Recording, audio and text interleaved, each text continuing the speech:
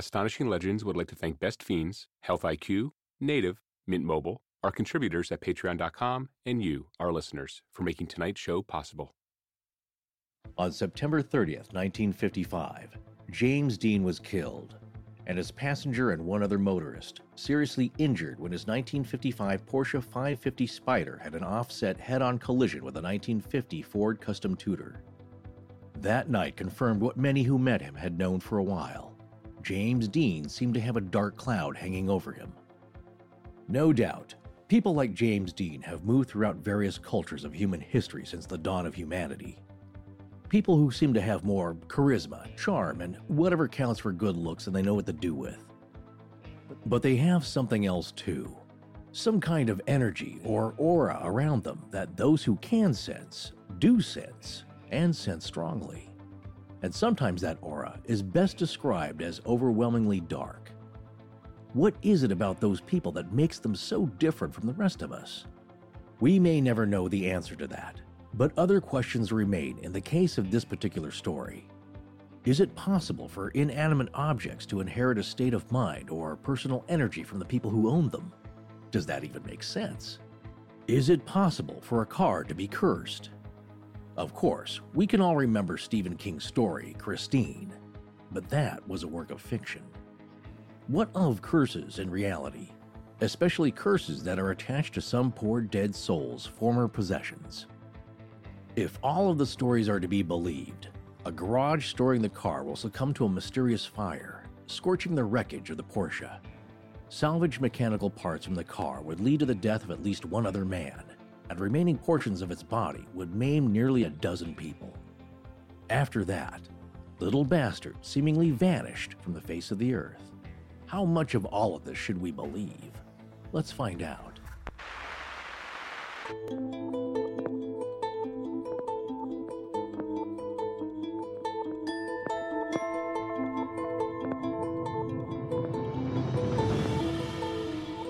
Welcome back to Astonishing Legends. I'm Scott Philbrook, and this is Forrest Burgess.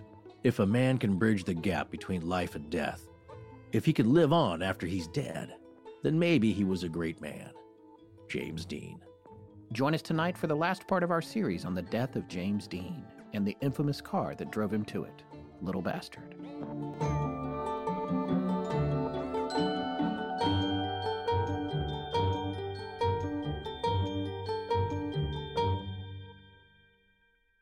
And we're back. That we are, folks. We just keep coming back. We have a couple of very important holiday announcements to make this week. The first one is about some limited edition holiday merchandise that's going to be available for pre-order in our store from Black Friday through Cyber Monday. Yes, folks, this is a special time for special stuff for that special time of year. So if you're looking for something for that special legender in your life, there's no more special time to jump on it. Could you stop saying special so much? This is all very special, just like your own sweet self. Two, you are the one who writes all this cold open and housekeeping stuff, so I just read it. Just to explain what pre-order means, because some people I think maybe didn't quite understand that at Halloween, that means that you'll be able to go to the store and purchase items that we're standing by to produce. We will make enough to fulfill all of the orders we get by midnight U.S. Eastern Time on Cyber Monday when we take everything down. All that stuff will then start getting produced and shipped out within the next few weeks, so you have it in time for the holidays. Is it that complicated? All right. Yeah, it is. I know. So it took me a while to understand it. The merch It's a lot of timing issues here, yeah. But basically the point is, go to astonishinglegends.com and find our store on Black Friday and feast your eyes on all these special items available for special pre-order. But wait, there's more. Oh, here we go. Yeah. Come on, just get into the holiday advertising spirit. Well, let's get a little Christmas music going. So I may have overused the word special there a minute ago, much more than it needed to be, but we really do have something legitimately special in mind for the 2019 holiday season. However, we need your help. That's right. Forrest has convinced me that we should air an episode we did a few years ago that I seem to remember we decided wouldn't ever see the light of day. Well, the only thing I can say is that this never-before-aired, unedited, Lost Christmas episode special is so mysterious, and unknown. I don't even know what you're talking about. I don't even remember it. I have no idea that we did it or where it is or how it came to be or where it resides now. Frankly, it was a bit of a disaster and not as refined as I like to think we are these days. But nevertheless, it is something for the whole family. And we don't want to give too much away. But like Forrest mentioned, there's a way for you to help us out and be a part of it. All you need to do is record a holiday greeting, send it to us, and your greeting could be a part of our holiday special for the never-before-aired, unedited Lost Christmas episode. I think they got it. Oh, All right, here are the rules. Record an audio message under 5 seconds. We want to include as many season's greetings as we can, so under 5 seconds is a must. Be sincere, funny is fine too, and keep it clean. It can be any holiday greeting you want to whoever or whomever you want or for whatever reason you want. Just keep it under 5 seconds. No video, please, just audio. And clean. I'm just letting you know we're very aware of the names that sound like other things, if you catch my drift, so don't even try that. Well, the easiest way to do this is to visit astonishinglegends.com/holiday-messages. And I'm guessing, Scott, that dash is a hyphen? That's correct. There's a link in our show notes for this episode, of course, and there are full instructions on there, what to do and where to email it to. Please remember to put the word holiday in the subject line. Yes, the instructions are all right there on that webpage. So again, that's astonishinglegends.com/holiday-messages. And to Forrest Point, that's an actual dash, a hyphen between the word holiday and messages. But go there and it will tell you exactly what to do, what kinds of audio files we can accept, and where to send them. And if you're too busy to get to that page, the shorthand is that you can email an MP3, MP4, AIF, WAV, W-A-V, or QuickTime file to AstonishingSegwaysAL@gmail.com. Who chose that email address? We did a long time ago, and we're stuck with it now. It's the one that Sarah checks, our editor, so that's just what we got. All right, well, here we go. Astonishing, and then the word SEGUES, then the letters AL, all one word, AstonishingSegwaysAL@gmail.com. And that is the same address we do use for Segways, which is why you need to put the word holiday in the subject line so we can tell the difference. So if you would like to be a part of... Yes, go on, do it. The never-before-aired, unedited Lost Christmas episode. Send us your holiday well wishes, any holiday well wishes, under 5 seconds to AstonishingSegwaysAL@gmail.com with holiday, the word holiday, in the subject line before midnight Eastern of November 28th. Yes, that's Thanksgiving for those of you in the United States, November 28th, so midnight Eastern that time. Or you can just visit astonishinglegends.com/holiday-messages for complete instructions. If you can't remember this URL because you're on the subway, yes, I'm talking to you, Sam, you can also find it under the Contact drop-down menu on our homepage. We look forward to your participation, and sorry for all the complicated instructions. All right, well, that's the end of tonight's episode. Join us next time. Did we run out of time? We probably did. Oh my goodness. Yeah. All right. Well, where were we? All right. So when we wrapped up part 1 of this series, we were at the part of the story where the accident actually occurred. And that accident is obviously the center of the universe for this legend. And I want to come back to the accident itself for a minute because the show ended with that. There's a few more details to share about that before we move on from it, which we'll be doing in tonight's episode. The first thing to understand is the severity of it. Dean did suffer a broken neck in that crash, and the location of the crash was actually so remote that the closest hospital was over a half-hour away in Paso Robles, where Dean and Bill Hickman and Sandy Roth had all agreed that they were going to stop for dinner, but they never got to. There were no life flight helicopters back then, so it would take however long for an ambulance to get to the accident, even if it wasn't coming from the hospital, it's probably coming from pretty far away in the first place, and then another half hour to get I think it was 28 miles back to Paso Robles. And Dean was so severely injured, and so was Rolf, but Rolf was going to be okay. Dean was in a bad way, so even if he had gotten into the ambulance alive with those injuries, it was unlikely that he would make the 30-minute drive back to the hospital, and in fact, he was pronounced dead on arrival. He was only 24 years old. His passenger, mechanic Rolf Wutherick, who we have talked about before, was thrown 6 feet from the car. He had a fractured jaw in 2 places, I believe, but don't quote me on that, and several other injuries, including some to his hip. Oddly, in one of the pictures of the crash, which you can find easily online, you can see a gurney next to Little Bastard, and if you look carefully, you have to look close because you don't notice it at first. down on the ground, you can actually see Rolf. You can see his hairline, and he's laying on the ground on his stomach and pushing his head and shoulders up with his arms fully outstretched, almost like you're doing a push-up, but your pelvis is still on the ground. It's kind of a strange position. Whatever happened, he's laying there on the ground on the driver's side of the Spider. And Dean, whom you cannot see in those images, is theoretically more on the passenger side, unless he's already been removed, which I don't know. But he was pushed over to the passenger side by the impact, which was on his side of the car. We know the steering wheel was now on the passenger side. It was pushed all the way over. And we know that Dean's foot was caught between the pedals. It's hard to know exactly what happened, but it's likely that when the car was somersaulting, he might have been ejected too if his foot hadn't been caught between the pedals. And the impact from Turnipseed's Ford may have pushed Dean to the passenger side, subsequently forcing Rolf completely out of the car as it was tumbling through the air, which is how he probably wound up on the ground on the driver's side of the car, because they just, all that momentum and the physics of it all, as it was somersaulting, all that stuff was just flying through the air until it got to the opposite side of the road there. Let's talk a little bit about the young man who hit them. His name was Donald Gene Turnipseed. He was a Navy veteran at the young age of 23. He'd already been in the Navy for, I think, 2 years. And he was traveling to his home for the weekend from Cal Poly Pomona, where he was in school. Now, some sources say he broke his nose in the crash. Others say his injuries were even less serious than that. Whatever the case, when the accident was over, he was sobbing. And once he realized that it was his fault, he was just saying over and over, "I didn't see him. I swear, I didn't see him." And later he would amend that to say he hadn't seen him, quote, until it was too late. He was ultimately found not at fault. And one of the things that they attributed the accident to was the sun being low in the sky. And that gets mentioned all the time, but that's confused me personally because the sun actually would have been behind Turnipseed. It would have been in Dean's eyes. So I'm not sure how that affects, unless it was in the rearview mirror or something. Well, no, you have to consider, though, the sun can affect you being very low in two ways, either shining directly into your eyes, and then things can be obscured from your sight, but also when the sun is at your back and very low, there's a lot of glare off of surfaces. That's true. And I was actually in a very minor fender bender where the sun was low, but it was in the morning coming up, and it was hard to see.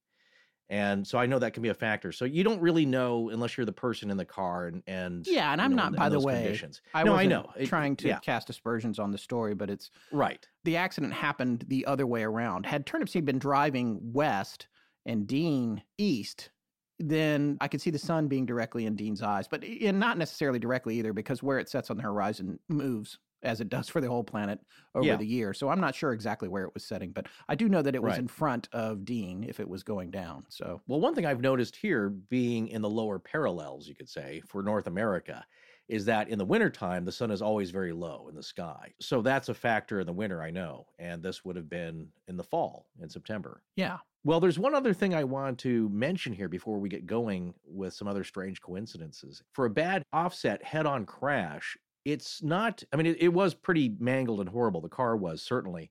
But for an open-top car, a fair-weather car, as you would call it, the vehicle occupants were not as mangled as I would expect them to be. Not in other cases like you may have heard of with Jane Mansfield, or the unfortunate young woman who took her dad's Porsche for a joyride to get away, and she crashed into a state inspection stop point, into a parked vehicle there, and that was horrific. And Dean's neck was broken, but really I would have expected those two occupants in the Spider to be much more horribly damaged, and maybe less so for Gene Turnipseed because he's in a really heavy car. Yeah, that car is made out of tank. solid American steel. I was looking at those today online, and they're just huge, old steel monsters. I found one for sale that was in mint condition for $21,000, by the way. Yeah. The other thing about Turnipseeds that was interesting was that he had it painted, it had like a black and white paint scheme. And I guess some people made fun of him for it looking kind of like a police car, which I thought was interesting.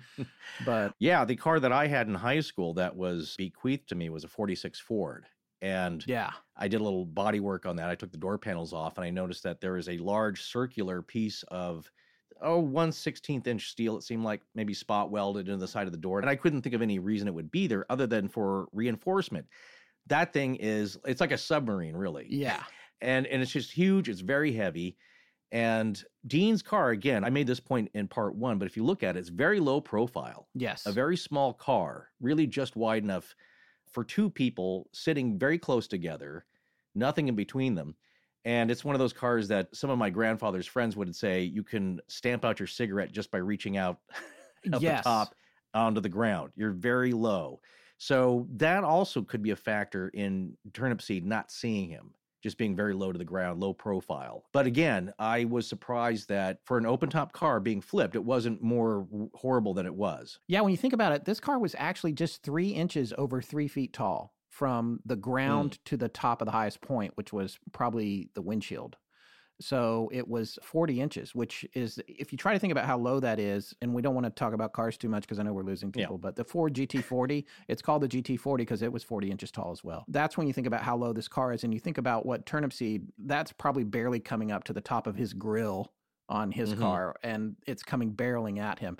There is some dispute over the speed, but we'll come to that a little bit later on in this episode. There is something that struck me as we were going through this research as really fascinating about the story. And it might be nothing. It's that whole, what's the thing about the clock? You look at 11:11, you get obsessed with it, and then you just keep seeing it over and over. Well, yes, but there may be more to that. Right. Paranormal. Well, that's why I love bringing that up with you, because that's what I want to hear right now, because this is where I'm about to go is kind of off the deep end on the numerology thing, but it's pretty deep for you, Andy. Deep Andy for you. Yeah, because you read it, I guess. And as I said, all things emanate from that crash and James Dean's death. The more you look into all of it, the more it seemed like the crash, I mean, to me anyway, was an inevitability. Like something that simply could not and would not be stopped. In all the various timelines, if you believe in multiverses, I feel like that crash was happening in every single one of them. And for this legend, all time emanates both forwards and backwards from that night on Friday, September 30th, 1955, which brings me to this observation. The fives. I call this the fives. There were a lot of fives in this story. It took place in 1955. Jimmy was driving a 1955 Porsche 550 Spyder, and the vehicle identification number for that car was 550-0055. It was the 55th one out of 90 built. So 550-0055. That's actually a palindrome, meaning it's the same thing forwards as it is backwards, like the word race car. This also strikes me as odd because when it comes to the 550 Spyder, I remember something my great-grandfather used to say when he was still alive about things that look like that car does, which was, you can't tell if it's coming or going. And that's something that I think about when you look at it. It looks the same from the front as it does from the back, especially if you're an older person. Little Bastard's design is almost symmetrical in its nature. And that unusual look may have contributed to the accident itself. It may have been part of the reason that, and the sun, as we talked about earlier, it may have been part of the reason Donald Gene Turnipseed couldn't identify it as something he should avoid when he turned across its path all those years ago. Now, numerology is a polarizing concept, I know that, but you know us, we look at everything. I did a brief dive as we were preparing this outline on the number 5, and I found similar observations about it across a number of websites devoted to numerology. 5 indicates someone full of energy, independent, adaptive, and listen to this, a refusal to conform. Literally a rebel without a cause. But that was just a movie script, right? A part that Dean played. Well, you've heard about him, so maybe not so much. 5 is also the number of humanity and noted for independence, rebellion, and here we go again, a daredevil nature. 5 also has an ability to go with the flow of change at a moment's notice, but this also makes it hard to make a commitment to something stable. So I called that information from several different sources, but this particular statement jumped out at me from a website called thesecretofthetarot.com. It refers to 5 as a her because 5 is a combination of masculine and feminine energy that tips the scales slightly more feminine with almost a tomboyish nature. But listen to this quote from that website. While her adventurous nature can be refreshing, it can bring about many instances of irresponsible, albeit independent action. The number 5 is all about random and dynamic energy. And in order for her to become successful in this lifetime, she must learn to channel her energy and discipline herself in her endeavors. So I know a lot of our audience is going to think that's all a lot of hooey, but to me, it's interesting. The 1955, the VIN number, the fact that it was a 550 and it was the 55th one built, that's a lot of 5. So I don't know, Forrest, are you going to leave my choose It's out really on this, woo-woo for you. Anything to say about it? I'll say that. Yeah. Not so much. I mean, you are interested. We had a friend of ours do workups of our numbers. Yes. And yeah, there's a lot of very significant descriptions in the workup, I would say. Things that really ring true, right? I know. When I need to go back to it, I started to look at it and then I got kind of freaked out and I haven't been back. Yeah. That was like 6 months ago. She's like waiting to hear from me. So Right. Well, anything I need that to take a further look freaks at it. you out that much, at least personally, when it kind of hits home, it's an interesting response because it's guttural, at least for you. When you're looking at it rationally, you wonder like, well, how can that make any difference? Like, and then you read the report, it's like, well, no, that's pretty close. So here, yeah, I would agree. Yeah, there's something that keeps coming up. I don't know if it has any meaning, but like I said, if it's a lot like it is here, you do wonder about it.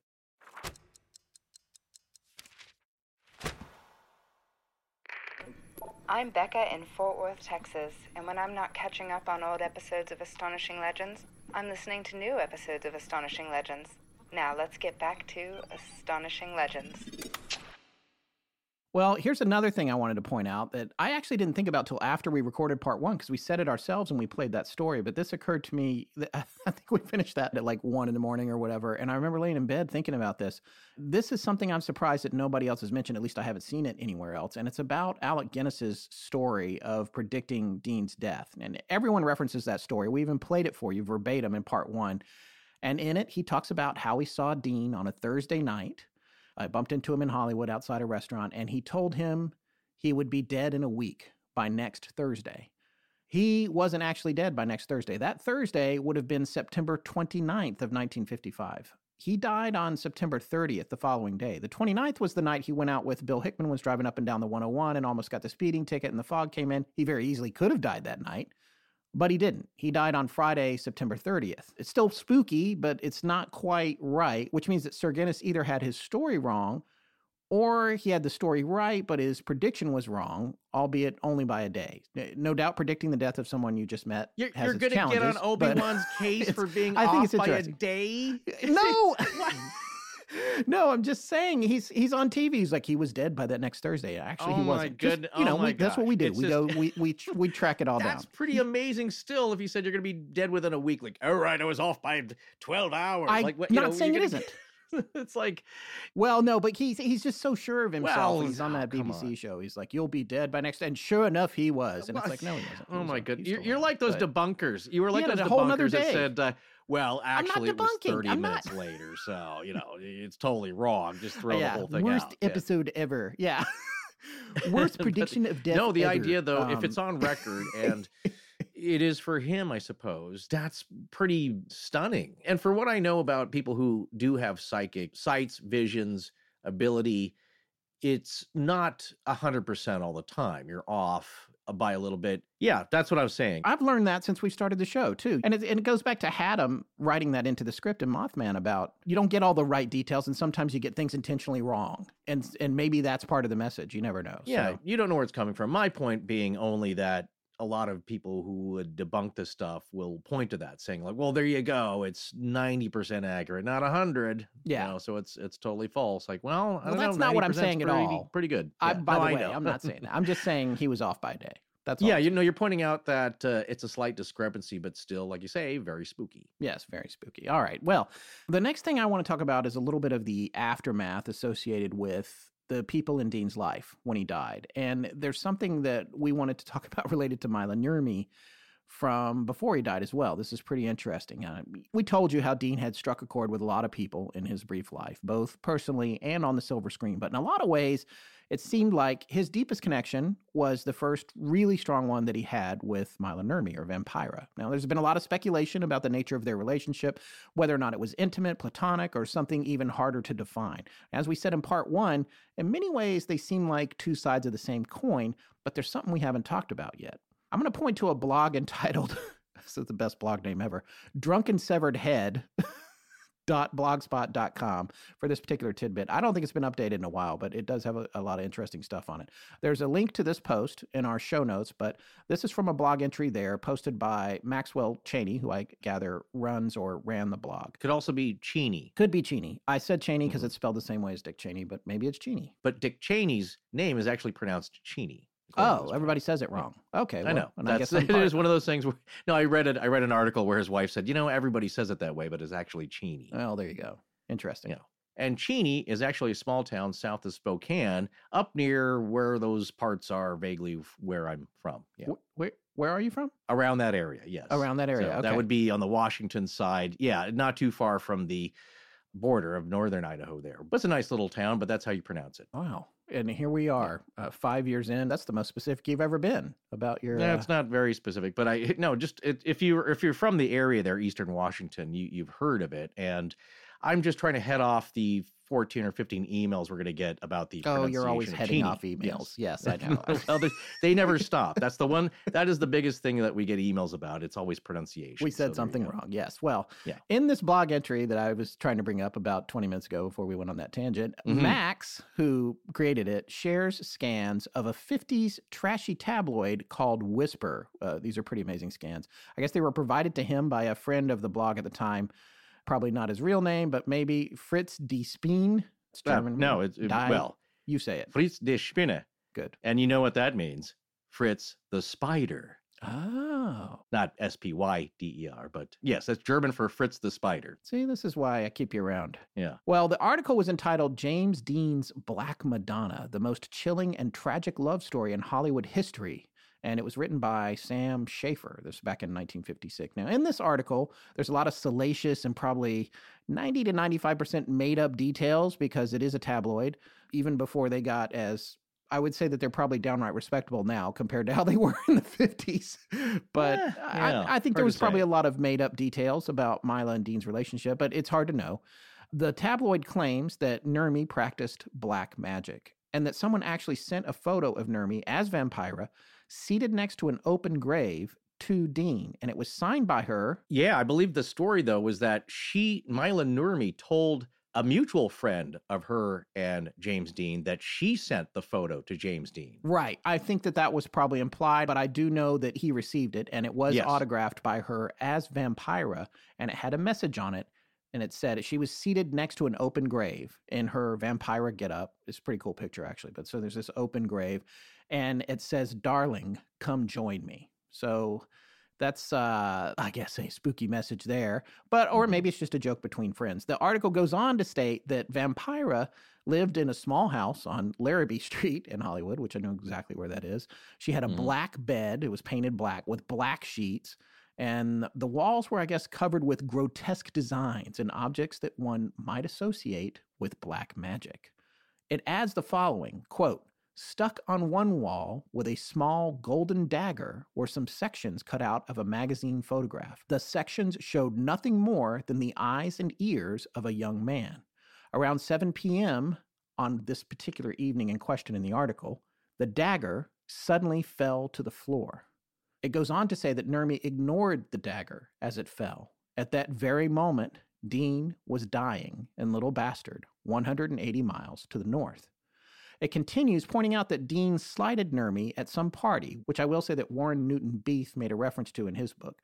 And in this article, it said that Dean was joking around about a time in their relationship where they had been intimate, and he made some kind of joke that sort of put her down, at which point she replied, putting him down about the nature of that intimacy. And she also got mad, and she was allegedly overheard saying, "James Dean is going to die soon," in front of several people that night. Not too long after that, she supposedly set up an altar of sorts dedicated to Dean in her home, and the magazine even features a photo of the actual altar, or so it claims. Now, and when you look at it, it does look like it could be an actual period-correct photo from her house, but I don't know how you would get that picture. One must remember the source in these cases, but there is a picture there. And on this altar, what you see is Nurmi dressed up as Vampira, scowling, and then there's a picture of Jimmy in the middle, which was autographed by him. And there's also a printout of a graphic that it's very iconographic looking. It says, "Ye must be born again," which is John chapter 3, verse 7. There are 2 candles in front of it and a candlestick as well. It turns out that the photo that was held to the wall by the golden dagger of the young man's eyes and ears was actually put there by Dean himself. He went over there and put it there. I think it was maybe the night that they had the spat at the party, maybe, or it was earlier, but he was the one that cut it out and stuck it to her wall.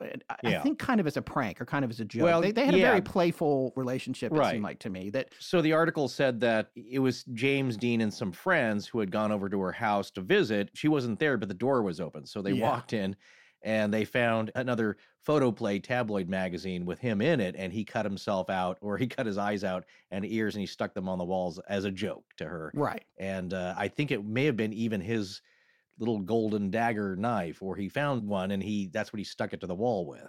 So it was him that did it. Yeah, Right. but weirdly, if that is true, it would be a spooky paranormal thing where the dagger falls the moment that he's in the crash. Yeah.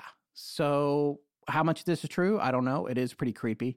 He may never have seen the altar that she made, but another friend did see it and I guess asked her why it was there. And she reportedly told that friend, quote, "Because I'm a witch," end quote. Mm. The tabloid goes on to say that Dean had left Nurmi or had stopped seeing her or dating her or whatever for Ursula Andress. And maybe he had. But again, Warren Newton Beath also said that Dean was simply spending a ton of time with Bill Hickman, learning how to race and drive the Spider, and implied that there were more issues about him no longer hanging out with his friends, including Mila, as a result of that. So it's hard to know, but of course the tabloid would cast Nurmi as a woman, or more importantly, a witch scorned. There are more salacious details in the article, but one of the most prominent ones is the story that Vampira called a mutual friend of hers and Dean's on the afternoon of the 27th.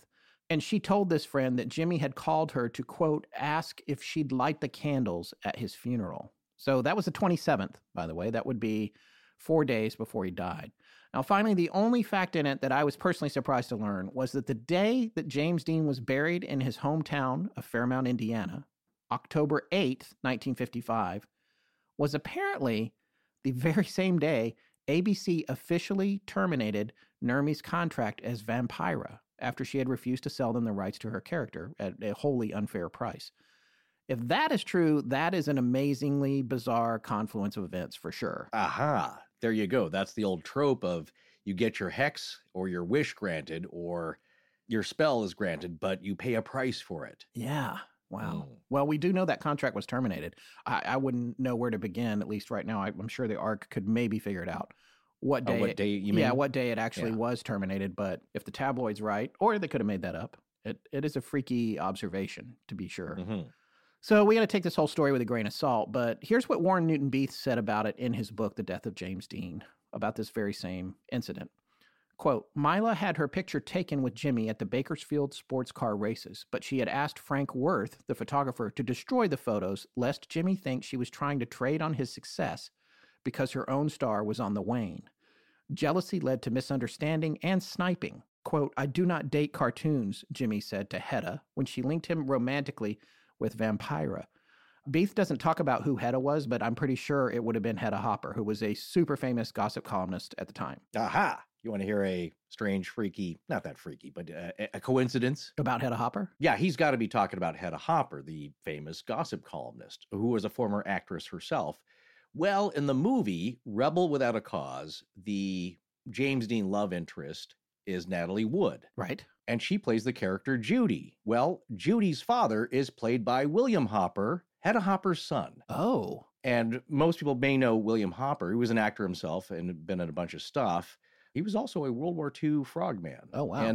But anyway, yeah, he was a actor himself, and most people probably know him as the investigator on Perry Mason. He was Perry Mason's investigator. Oh, sure. Okay. Yeah, and he's been in a few other films. Most people that are old, like we are, or older, it's I'd in like to point out. reruns. Yeah, I didn't see it when it aired, but my dad watches a lot of them. He's seen them all like 3 or 4 times. But yeah, so that's an interesting little connection there. But that's the Hedda Hopper he's talking about, and she is a gossip columnist, but she had a pretty decent reputation for at least getting most of the story right. So who knows? I read, I think it was in the 40s that she had 35 million readers being pretty syndicated amazing. or whatever. Yeah. Well, do you think that James Dean was talking about or making reference to the cartoon character from Charles Addams as Vampira? Yes, absolutely. Yeah. I think he was slighting her for that. Right. So continuing on with the quote from Beath's book, Mila sent Jimmy a card in which she invited him to join her in a grave. That's reference to what we said earlier from the tabloid. The friendship endured, but it was never the same. The last time Mila saw Jimmy was 10 days before his death. He told her that he might have to get in touch with her to help him light the candle. So that comes back around. That's Beath corroborating what Whisper, or parts of what Whisper had published, although I don't know, Beath may have gotten his story from Whisper. Again, it was hard to find him, but that's from page 25 of the Kindle edition of his book, The Death of James Dean. So that comes back around to this idea that there might have been a curse of some kind or a hex, maybe, put on to Dean by Nurmi if she was, in fact, Yeah. a witch. Yeah. I mean, I don't know if she was. I know that she was a genius at marketing, and Right, maybe that's right. just some of the stuff she did to stay in the papers, especially with her show going off the air, trying to figure out what her next angle was. But it's an interesting idea. Well, you never know. I mean, I know it sounds far-fetched, and you can say, the attitude of the 50s, especially the dominant one, the patriarchal one, is that anything kind of strange or spooky, and if you dress like a witch, like you're into witchcraft and black magic and all that. And nowadays, of course, those attitudes have changed, but you don't know. You don't really know what they were into. Did the hobby, did the practice lead to that character? Or was it all just an act? Much like Cassandra Peterson, I don't get any sense at all that she does anything kind of Elvira-ish in her free time. No. But it seemed like Mila Nurmi really did kind of live the part. Yeah. She was fully invested in that and loved the spooky angle on that. And you see that a lot nowadays where people are dabbling in the alternative religions. All right, so this brings us to the curse, which is one of the cruxes of part 2 of this series, or the final part of our series here on Little Bastard. And the curse is that question of whether or not something actually got stuck or attached to Jimmy Dean's 550 Spider. Did it hang on to that negative energy that all those actors saw hovering over him whenever they were hanging out with him? And that's a question that has persisted through the ages because a lot of people have heard these stories about this car being cursed. So let's look at that in more detail. The first story that I think is the most prominent one has to do with what I call the death race. And that was a race that took place on October 21st, 1955. When parts from James Dean's Porsche went out on the racetrack in 2 different cars at the exact same time on the same day. And this was the same race. It was the second running of the Pomona road races, and 2 doctors were there who were friends. They were racing that day, not together, but they were there at the same time.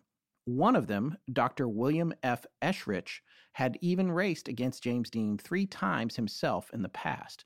The other was a Dr. Troy McHenry, and he was a friend of Dr. Eshrich, and depending on who you believe, he had either borrowed some of the parts from James Dean's old car or he had purchased them from Dr. Eshrich, who had come to own them after the accident. And these were mechanical parts, not the car body itself.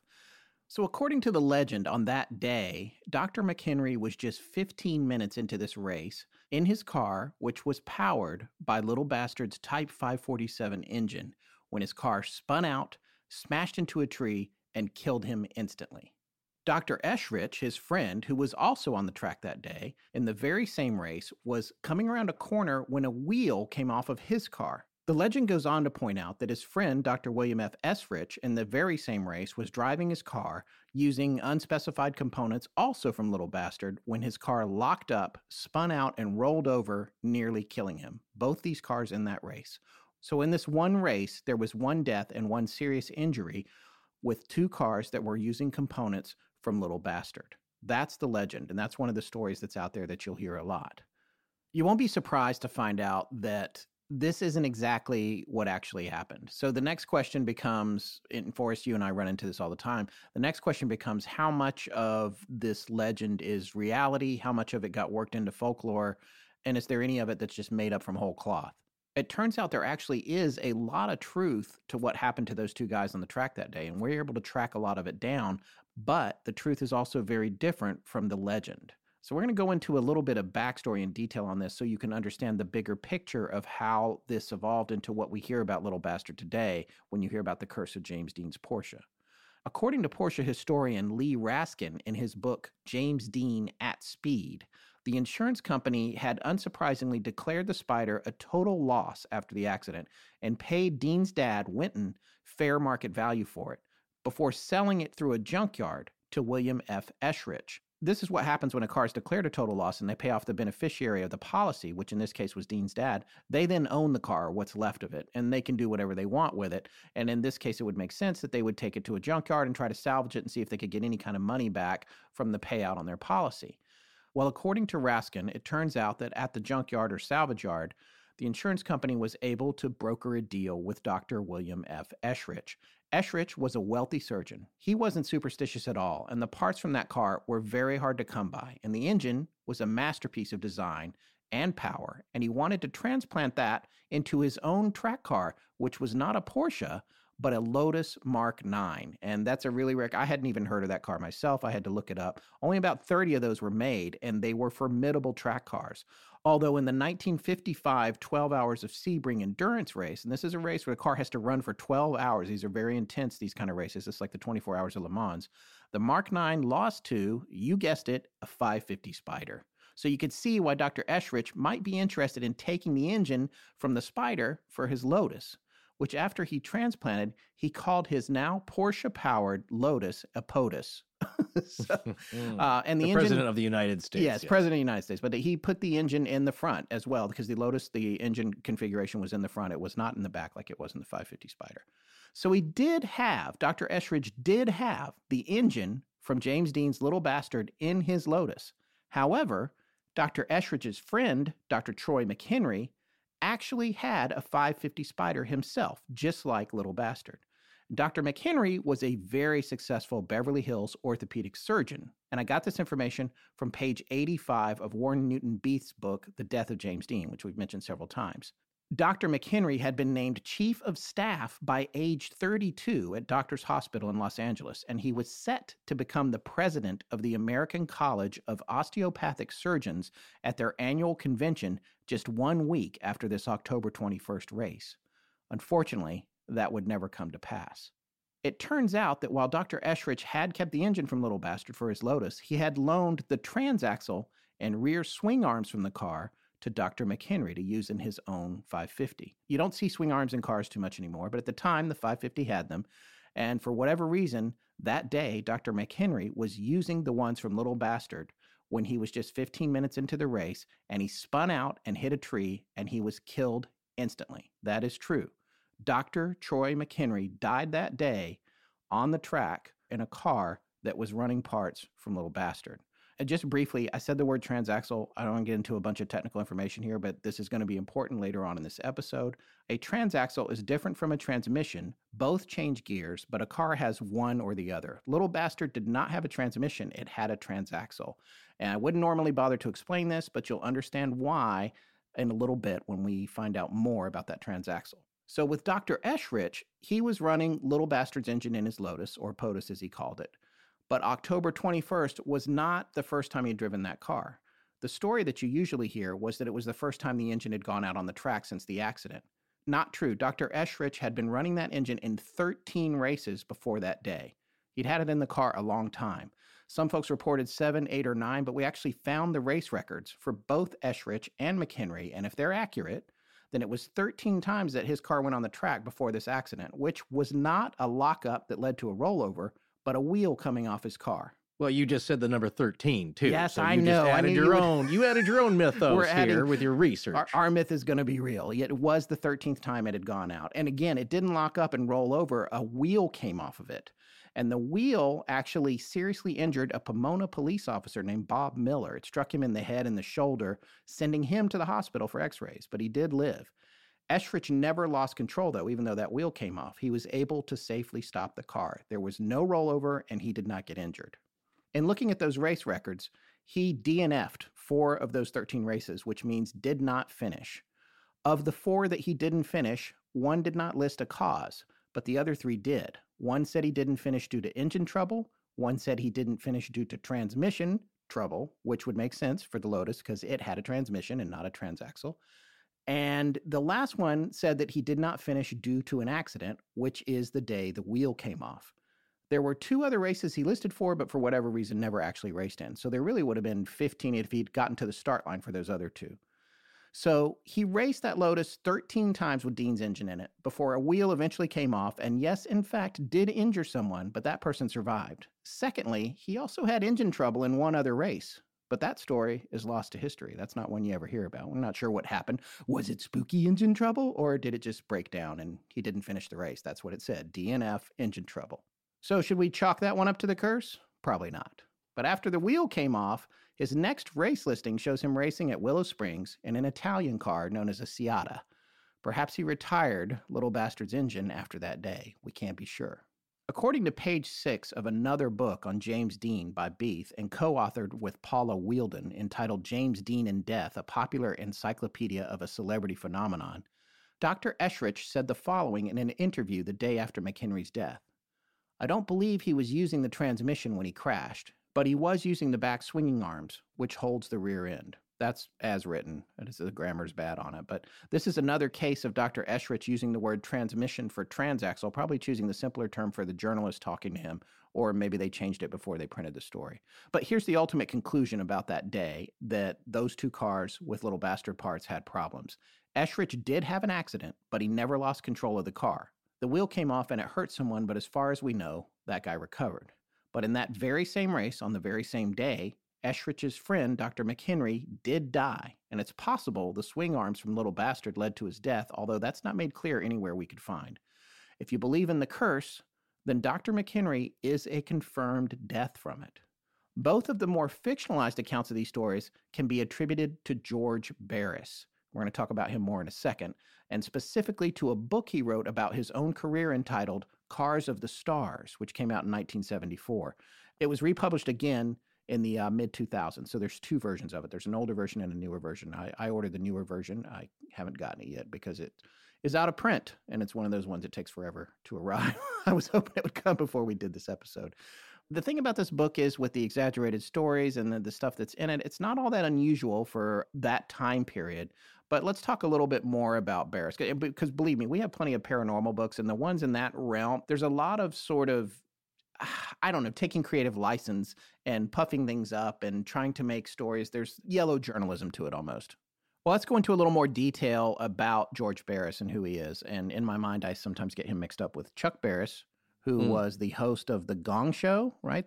Yes. And also supposedly The Secret Agent, right? There was a whole movie about that with George Clooney, I think. Yeah, but this is a different guy. Yeah, this is a different guy. George Barris is important in this story because the rest of the curse really is very closely connected with him. And we've read a lot of stuff about this car.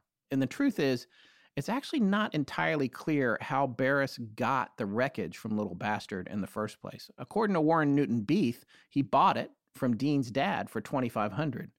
But if Dean's dad collected insurance money for it, as Lee Raskin says, then the insurance company would have, as I said a minute ago, taken possession of it and sold it themselves, which is how Lee Raskin says Dr. Eshrich got a hold of the drivetrain components he bought.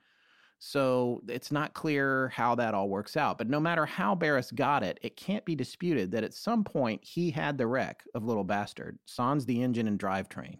Now, I'm of the opinion that Beath has a lot of the best information on Dean himself, but that maybe Lee Raskin, the Porsche historian, has more accurate information on what became of the car and the trials and tribulations of the ownership. It's a problem for me because I want to know how Barris acquired the car, and I can't really tell because Beath says that he bought it from Dean's dad, and Raskin actually just said that he had it, but I couldn't find out how he actually acquired it. So I'm sure we'll get some emails on that. I'm sure there's people out there that know about that. But a little more background on Barris for those of you who've never heard of him. He was the self-proclaimed king of car customizers. He was famous for creating the original Batmobile for the 60 series, the Batmobile, and he also created the Munster coach for the TV show The Munsters. And in an everything is connected kind of way, the Munsters actually premiered on CBS the same week as The Addams Family in 1964, along with Bewitched, by the way. Great year for TV, right? If you're Astonishing Legends listeners. Also, you got to note, though, how long it took for The Addams Family to come out on ABC after Vampira was abandoned by them 9 years earlier in 1955, which effectively killed her career.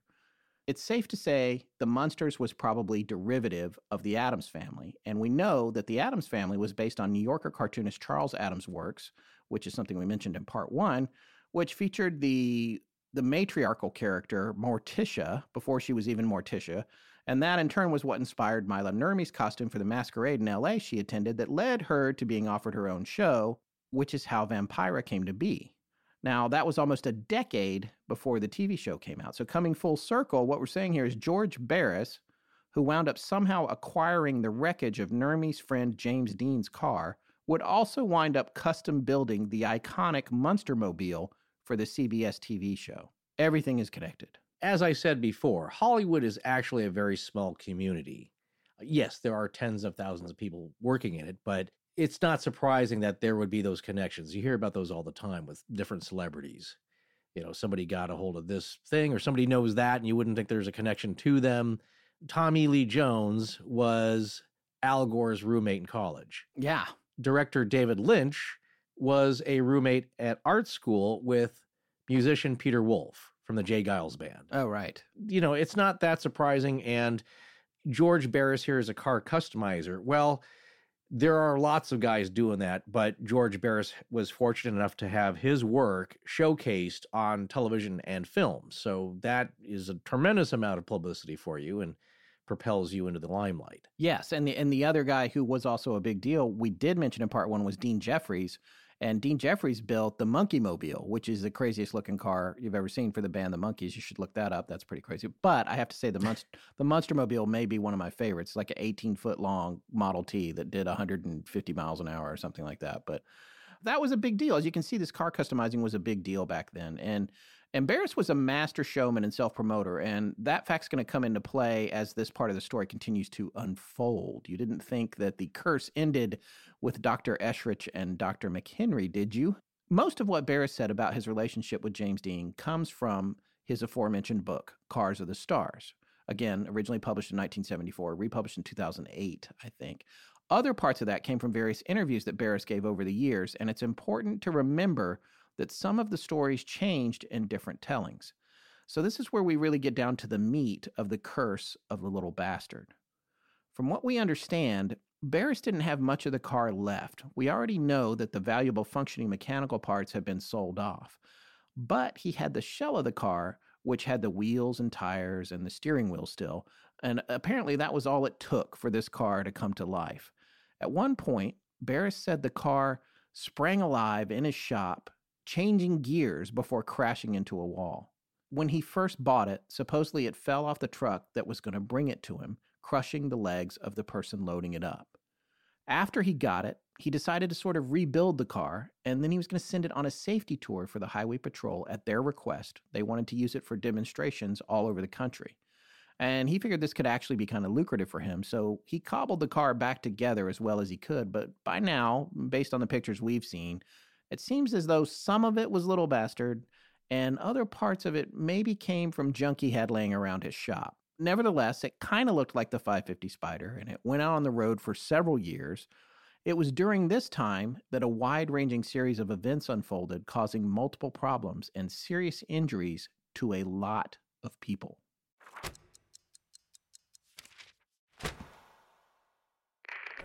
Hi, I'm Brandon Winters, and you're listening to Astonishing Legends with Scott Philbrook and Forrest Burgess. Now, back to the show. So Barris agrees to let the car go on this nationwide safety tour because that will probably pay for itself. It's good publicity for him in a way. And I have one question, though, before we get started on some of the aspects of the curse, Scott. I mean, we saw the photos of the accident, right? Yeah. How mangled and mashed that thing is. At least half the car is destroyed. Yes. So, as we know from what should be done in accidents, and that if a car is totaled, I mean, the frame's bent, it's not really safe. Right. But it can be demonstrated. It can be put on display. So it's not drivable. Not at all. Not even close. Right. Yes. Did George Barris, in your research, he never drove it around, did he? No, not at all. It was never driven again. All right. That's what I thought. The mechanical components went into other cars and they were driven, but the body and shell of that car and the operating controls were never used in any effective way again. Okay, yeah, I didn't find that either, but I just want to make sure if you hadn't seen it, because that may answer a question to me. If you're talking about how many parts from different cars are now on Little Bastard, how much of the original Little Bastard is there? Yeah. Now, when I worked on car shows, which were large dealer meetings for automotive manufacturers here in the States, they would bring cars out. And sometimes they were prototypes and they didn't have an engine in them. Yeah. Or it was actually just a fiberglass shell, or actually sometimes made out of wood. But you wanted to show the dealers what their new car was going to look like and get them all excited. They would stick a mobilator in them, which I believe was just an electric motor. So it would just go very slowly, but you could move the car. So my point is that if this thing was kind of driving around a little, I don't think then a lot of it would have been Little Bastard original. You know what I'm saying? Yes. So the other point I want to make is that I don't know if they still do this, but we grew up with accident films shown in school, and they were very gruesome and gory. And the point was to scare you straight into being careful to see what actually happens, because most of us don't see that unless you've been in an accident yourself or you were unfortunate to witness one. It's horrifying. And that's the point of Little Bastard now, and that the Highway Patrol wanted to have maybe a gruesome cautionary tale and take that out on the road. And this would be meant to teach a lesson here, because there was a sign in front of it that said, this accident could have been avoided. And it was kind of a macabre display. Macabre. Pick a pick. Yeah. So anyway, but it's meant to teach a lesson about reckless driving. Well, Warren Newton Beath, in his book, in the Kindle edition on page 106, states that it was in the third city of its tour on March 12th of 1959. That's where Little Bastard is now. Good old Fresno, where we had the great pleasure of meeting Bob Gimlin in person just a few months ago. But it's here, while it was in a Highway Patrol garage at 3158 Hamilton Avenue, when this mysterious fire broke out that burned 2 tires and scorched the paint on the Spider. And it cost George Barris $1,000 to fix it and make it presentable, which was a lot of money to spend on a car back then. It's funny, I had a little aside here. It's that, when I was a kid, if you got a fender bender, even one that like crumpled a fender or a door or something, you could give the other person like $100 or $200 and it would take care of it. Yeah. That's how much cheaper bodywork repair was back then. Now it's $6,000. Yeah. Everything's $6,000. Anyway, so a few weeks later, the car reportedly fell off its stand and crushed the legs of the teenager who was looking at it. I've heard a couple stories myself about this thing falling and crushing or injuring or breaking legs. That's another part of the story. Yeah, and there's another story that said that it crushed somebody's hips, which I think is also connected to this particular thing of it falling off the stand. After that, the car was being transported to none other than the city of Salinas, the town that Dean was trying to get to for the races when he was killed.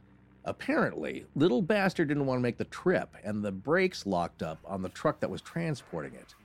The ensuing accident threw driver George Barrowis from the cab, which, even if he had survived that bit of it, he certainly did not survive the wreckage of Little Bastard breaking loose from the back of his truck and crushing him to death. On its way to Oakland for more of the tour, the remnants of the repeatedly broken wreckage split in half and fell off yet another truck, causing a near-fatal accident on a California freeway. Barris sold 2 of the tires to a car collector. One, or we guess both of them, blew out. Not sure how that works at the same time. I have seen that actually, but usually you're off-road. But it sent the hapless car collector into a ditch. Another story is that a thief broke into a place where it was being stored and tried to steal the steering wheel, and not only failed, but cut his arm to the bone. Later in Oregon, an emergency brake failed on the truck transporting it, and the truck rolls away, crashing into a storefront. But at least this time, the Spider stayed on the truck. On a trip to New Orleans, while sitting stationary in its display, Little Bastard once again disintegrates, breaking into 11 pieces. And finally, according to George Barris, another man who had acquired some of the salvaged metal from the car had fallen on extremely hard times. He lost everything: his home, his wife, his kids, and finally his health. He called Barris from his deathbed, begging him to take the piece of Little Bastard he had back. Please, he begged. He was dying. So those are some of the major curse stories, and you may have heard a few of those. Like for me personally, the one I hear the most is the piece of the truck falling off and hurting or even killing somebody. Yeah. And that's the most Christine one too. Remember then Christine, the guy who owned the garage, who was kind of a tough nut, shall we say, and he was giving the kid a lot of problems, but then had respect for the kid because he learned how to restore that car and did a great job putting it back into its original condition. And then he sits in the front seat and he disrespects the car by flicking his cigar ash on the seat. Yeah. Remember that? Yeah. And then the seat just moves forward and forward and forward into the steering wheel until he was crushed. Yeah. Now, if something like that had happened with Little Bastard and you come upon it the next morning and somebody is inexplicably crushed inside it, I might give more credence to a curse. But then again, that's all Hollywood. Well, those are a lot of super interesting stories. And really, all that stuff we just covered, that's the backbone of the curse associated with Little Bastard. But let's step back for a second and take a look at George Barris. From the get-go, he was exaggerating his involvement with Little Bastard. He did not do the painting on it, but he told people that he did. The numbers, and we've proven this, or I should say Lee Raskin, the Porsche historian, has proven this, that the number 130 was painted on the doors and the hood by Dean Jeffries, as was the phrase Little Bastard on the cowl, on the cover of the engine in the back. So the other thing that Jeffries said, and a couple of friends had all pointed out, that Barris was not part of James Dean's inner circle. He was not attending races. He was not doing any modifications on Little Bastard. He never did any, even though he said that he had. As far as we can tell, there were none actually done. And it wasn't really a customized car, beyond mechanically customized to be a better race car. And that was all done by Rolf Weatherick, his mechanic. So going further with Lee Raskin's research from James Dean at Speed, he said that most of Barris's stories are, frankly, outright falsehoods. The only confirmed death is Dr. Troy McHenry on that track in Pomona that day, and he was running suspension parts from Little Bastard that he had either borrowed or bought from Dr. Eshrich. And he did die. He did spin out, and his car died. As for the other stuff, there are no names or documentation. There's no evidence about the curse that is supported by fact. And you can look at even just the individual details associated with some of the individual stories. Like, for instance, the fire that supposedly happened in the patrol garage where the car was, that damaged the car. That didn't happen on March 12th, as Barris said it did. It actually happened on March 11th, according to the Fresno Bee. And the same article says that the damage to the Spider was minimal. Eshrich thought that with regard to the track, bad luck and standard equipment failure was the real problem. I want to come forward now to the year 1981. This is a significant year in the saga of the James Dean crash and the supposed curse of the car. In 1981, the other two people involved in the accident, Rolf Weatherick and Donald Gene Turnipseed, both died. They both died that year. Rolf had had a pretty rough life. He'd had numerous hip surgeries. He had lost his job with Porsche, even though he'd gone back to Germany. He was working with the Porsche racing team for a while, but he was really out of sorts. And in 1979, he got a job with Honda in Germany. 2 years later, in July of 1981, he was driving his red Honda Civic when he crashed into a house in a small city in rural Germany. Nobody in the house was hurt, but it was a DUI, and he was badly injured. And much like that night in Chelam, he had to be extricated from the car, but he died pretty much exactly the same way that he almost died back in 1955. Additionally, there was one point at which Barris was saying that Rolf had been convicted of murder or something, and here's what's interesting about that. He actually, in 1967, did stab one of his wives several times while she was asleep, after previously attempting suicide. After 14 months in jail, he was found guilty of attempted manslaughter in a court in Stuttgart in 1969, and he was ultimately sent to a psych ward instead of prison, leaving the institution in 1970. That's off Wikipedia. So it's obvious he had a pretty hard time after the accident. I'm not saying you can blame that kind of behavior on the accident, not doing any of that at all. I'm just saying his life was colorful, if not dark, for the rest of his days, and in 1981 he died. The same year that Donald Gene Turnipseed died at the age of 63. No suspicious circumstances there, but it is interesting that they both passed away in the same year. Well, I wonder what 1981 has in connection to numerology. I don't know, but it was an amazing year for music. I will tell you that. But moving on, I did want to mention a documentary that Channel 5 produced in the UK, 2005. It was called The Day That James Dean Died, and it had some revelations about the original accident, and I want to read them here. This is from an article about the film by Olga Craig that she wrote for The Telegraph. This was published on September 25th of 2005, obviously near the anniversary of the accident. And we have a link to the article in our show notes. For James Dean fans, it has been the ultimate unsolved riddle. Just who was behind the wheel the day the actor, only 24, died? And that's not something we brought up because it's a whole nother rabbit hole, but there was some dispute over whether or not James was driving or Rolf was driving. But the accepted idea is that there was no question that James was driving based on the circumstances of the accident, the aftermath, where the bodies were found, and also the primary collision point being the biggest factor because the car killed the driver and James Dean was the one most seriously injured, and he is the one that would have made the closest and hardest impact with Turnipseed's car. However, there is one witness that maintained that day that the guy with the shirt that was driving had to be Rolf based on the color of his shirt, and he maintained that to his dying day. But there's nothing else that corroborates that. Anyway, coming back to the article, for 50 years since his death in a car crash on September 30th, 1955, Dean has been portrayed as a daredevil driver whose speeding and recklessness on the road caused his own death. Now, new evidence has emerged proving that not only was Dean driving safely, but at a much lower speed than was believed at the time. It has long been part of Hollywood lore that Dean, with his passion for fast cars and reputation for rebellious behavior, was driving his high-powered Porsche Spyder 550 when he and Rolf Wutherick, a mechanic, smashed into another car on a California highway.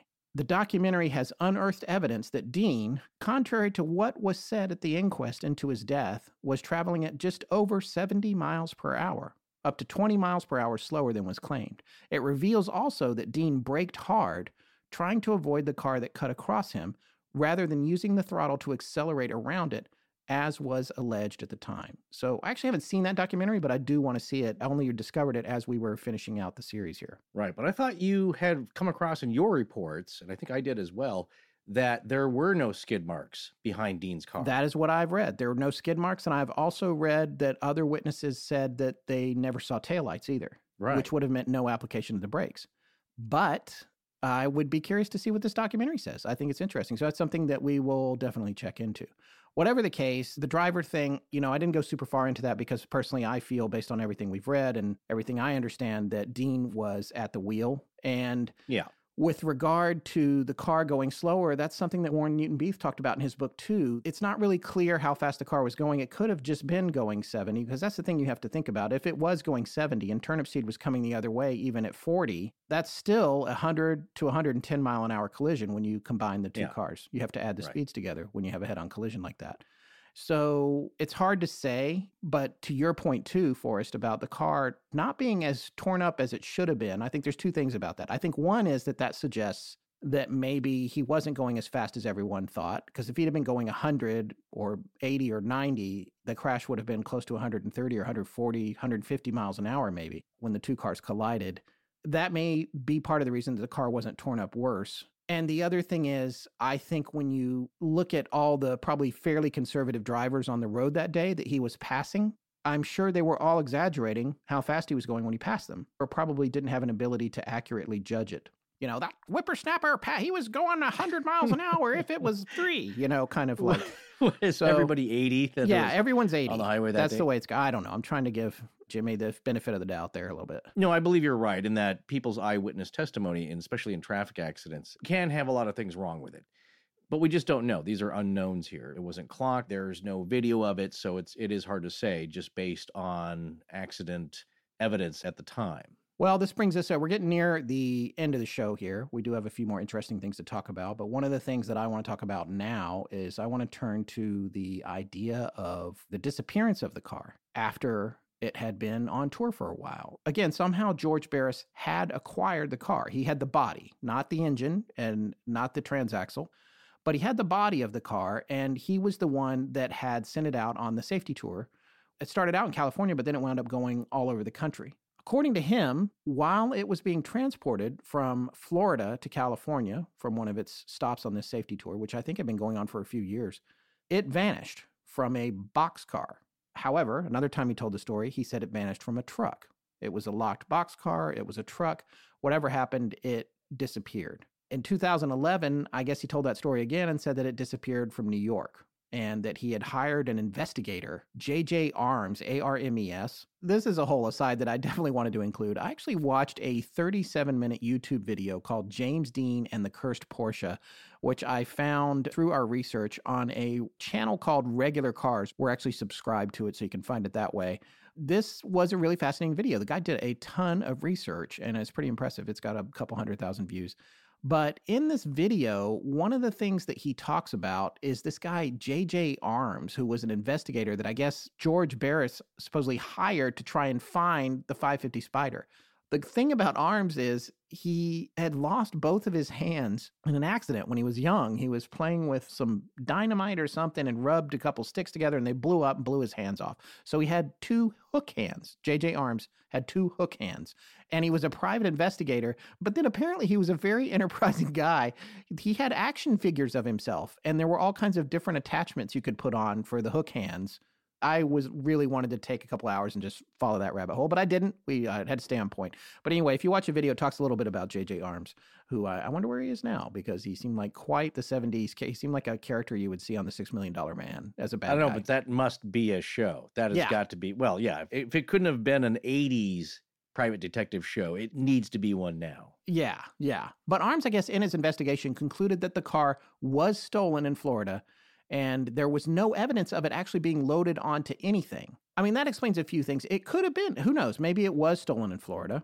I would imagine at this point, after it's moving around all over the country, knowing how an operation like George Barris's might work, he's got a lot of cars constantly being shipped, all kinds of things are happening. He may honestly have kind of lost track of where it was and probably didn't care too much. So I could see it sort of disappearing and him not really knowing where it went. That to me is plausible considering how long it had been on the road. However, since then, there's been a lot of rumors of its discovery. And the most famous one was, again, this was in 2005, this car museum called the Volo, V-O-L-O, Auto Museum, offered a $1 million reward for James Dean's 550 Spider. No one came forward. 10 years later, on September 30th, 2015, anniversary of his death again, a man came forward and said he knew where it was. He was a little kid at the time in the 60s, and he said he saw his dad and some other men put the car behind a false wall in a building in Whatcom County, Washington. So he said the car was bricked in or put into a drywall, like in the wall of the building. The only thing was there's a catch to this. There's a couple of curiosities about this. One was that the guy who had come forward said he wanted 50% of the reward up front before he would give more specific information. So that's pretty sketchy. On the other hand, he passed a polygraph test. So well, that's also pretty sketchy, as we know. It is sketchy. You can.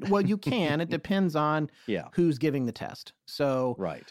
I went onto some forums. I was looking into this a little bit further, and on a lot of the forums, everybody was like, this is hokum, it's bunk, whatever. One guy even said, we figured out where the building was, and it was torn down years before, which wouldn't that be kind of ironic? What if the guy was telling the truth, but then the building was unceremoniously destroyed, and they didn't notice the wreckage in the wall? It just looked like scrap metal. So, and who knows? You could be looking at that situation. It's like the Jimmy Hoffa situation. There was a guy that came forward who said that he was responsible for Hoffa's death and that they cremated him. And that's why you're never going to find him. The guy's pretty plausible, actually. And the only reason I know about this was because I was watching a press release thing about The Irishman.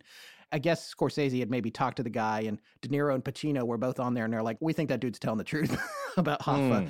But that's the thing about the car. It could still be sitting in some junkyard. It could be anywhere. So the lead is, I would deem it kind of partially credible, but not necessarily. However, talks broke down over the reward money. The other thing that came out during this time was that people were speculating that George Barris, remember how I said we're not really sure how he acquired the body itself, but they're saying he didn't necessarily have a claim on it. Yeah. Because he didn't have the engine, and the engine is where the claim is. So theoretically, Dr. Eshrich's family has the claim because they have the engine. We know that they have the engine. They had it in his Lotus, and there is no reason to believe that they don't still have it. And we're going to have more information on that in a second. But when all this story came out, Barris actually died just 2 months later, and there was no agreement ever made on the reward, and the story fizzled out. So the question is, what happened to Little Bastard?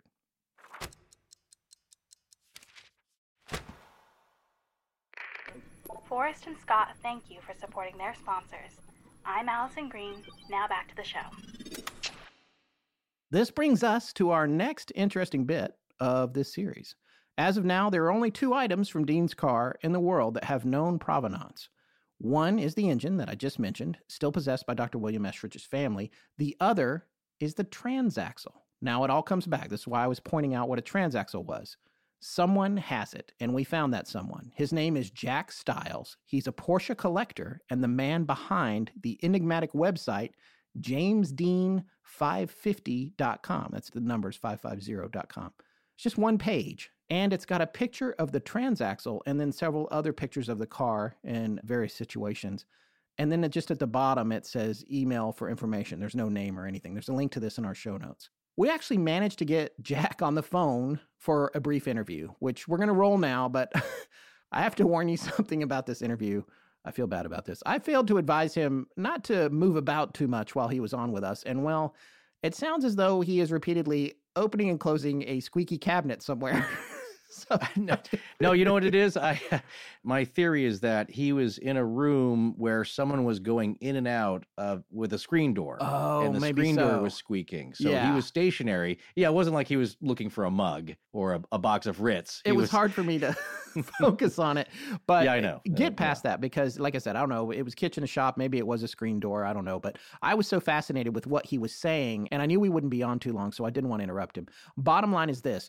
Jack owns the original transaxle from Little Bastard, and he's well ensconced in the mythology and the world surrounding that car to this day. And what he has to say, not only about the transaxle, but the current status on the search for the rest of the Spider and the disposition of the engine with Dr. Eschrich's family is pretty fascinating. So let's go to that interview. Firstly, I just want to thank you. So your name is Jack Stiles, correct? Correct. Okay, so I went to your website and found your webpage. It didn't have your name on there, but I did see some other websites that indicated that you were the person to be talking to about this. So I guess the first thing I wanted to do was just ask you to introduce yourself and just tell us a little bit about yourself so our listeners can hear about who you are. Well, my very first car was a Porsche 356, so I bought that, and I working on that, and then I went into the automotive parts business. So I ended up always working on cars, and I really kind of loved Porsches, and anything Porsche related I was always involved in. And at one point, a friend of mine had a Porsche Spider, and there was a spare engine. So I bought the engine, kept the engine, had it rebuilt, and I realized, well, I need a car to put it in. And so I hunted around for a Porsche Spider, and I found one all taken apart with no body.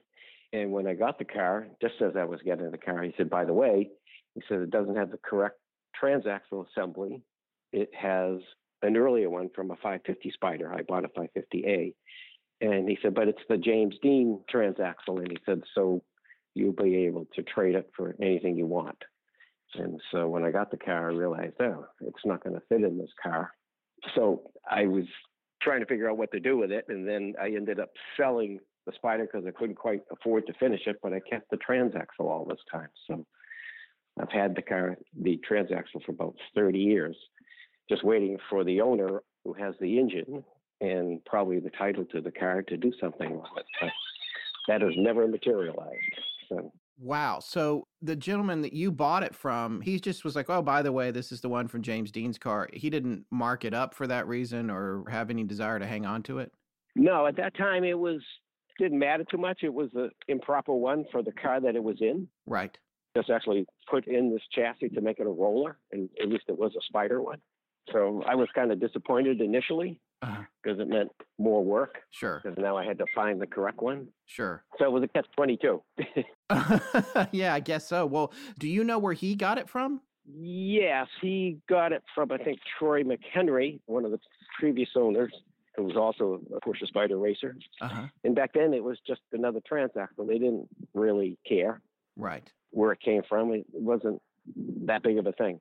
Right. So it was just another part to get your 550 on the track or running or whatever you wanted to do with it or restored. Correct. That's all it was. It was a part. Yep. So how can you be sure this is the one from James Dean's car?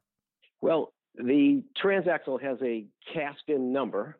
I think it's 10046 that matches the build sheet from the factory in the 70s and 80s. And then myself, I wrote letters to the factory and had them acknowledge that this transaxle number was in chassis 550-0055, which was the Dean Spider. Right. So it's pretty well documented, and it's been known who the owners have been for the last 60 years. So it's pretty certain of what it is.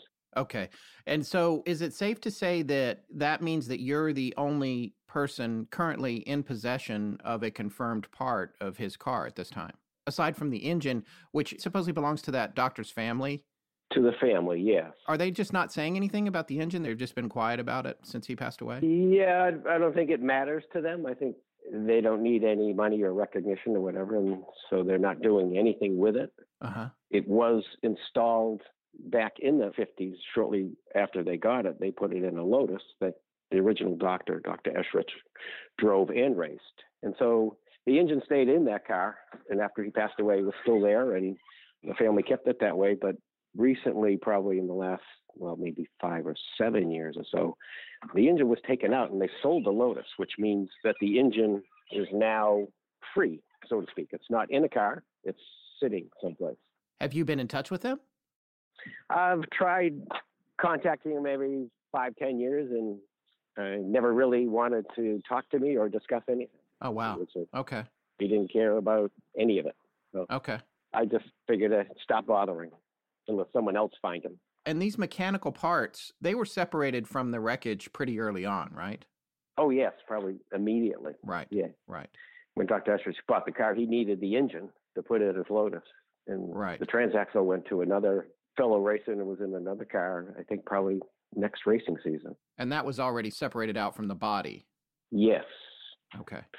Yeah, I mean, the accident was in 55. I'm not sure if I have seen a date of when he acquired it, but I bet it was not more than a few months after that. So probably in the 56 season, all the pieces probably came apart.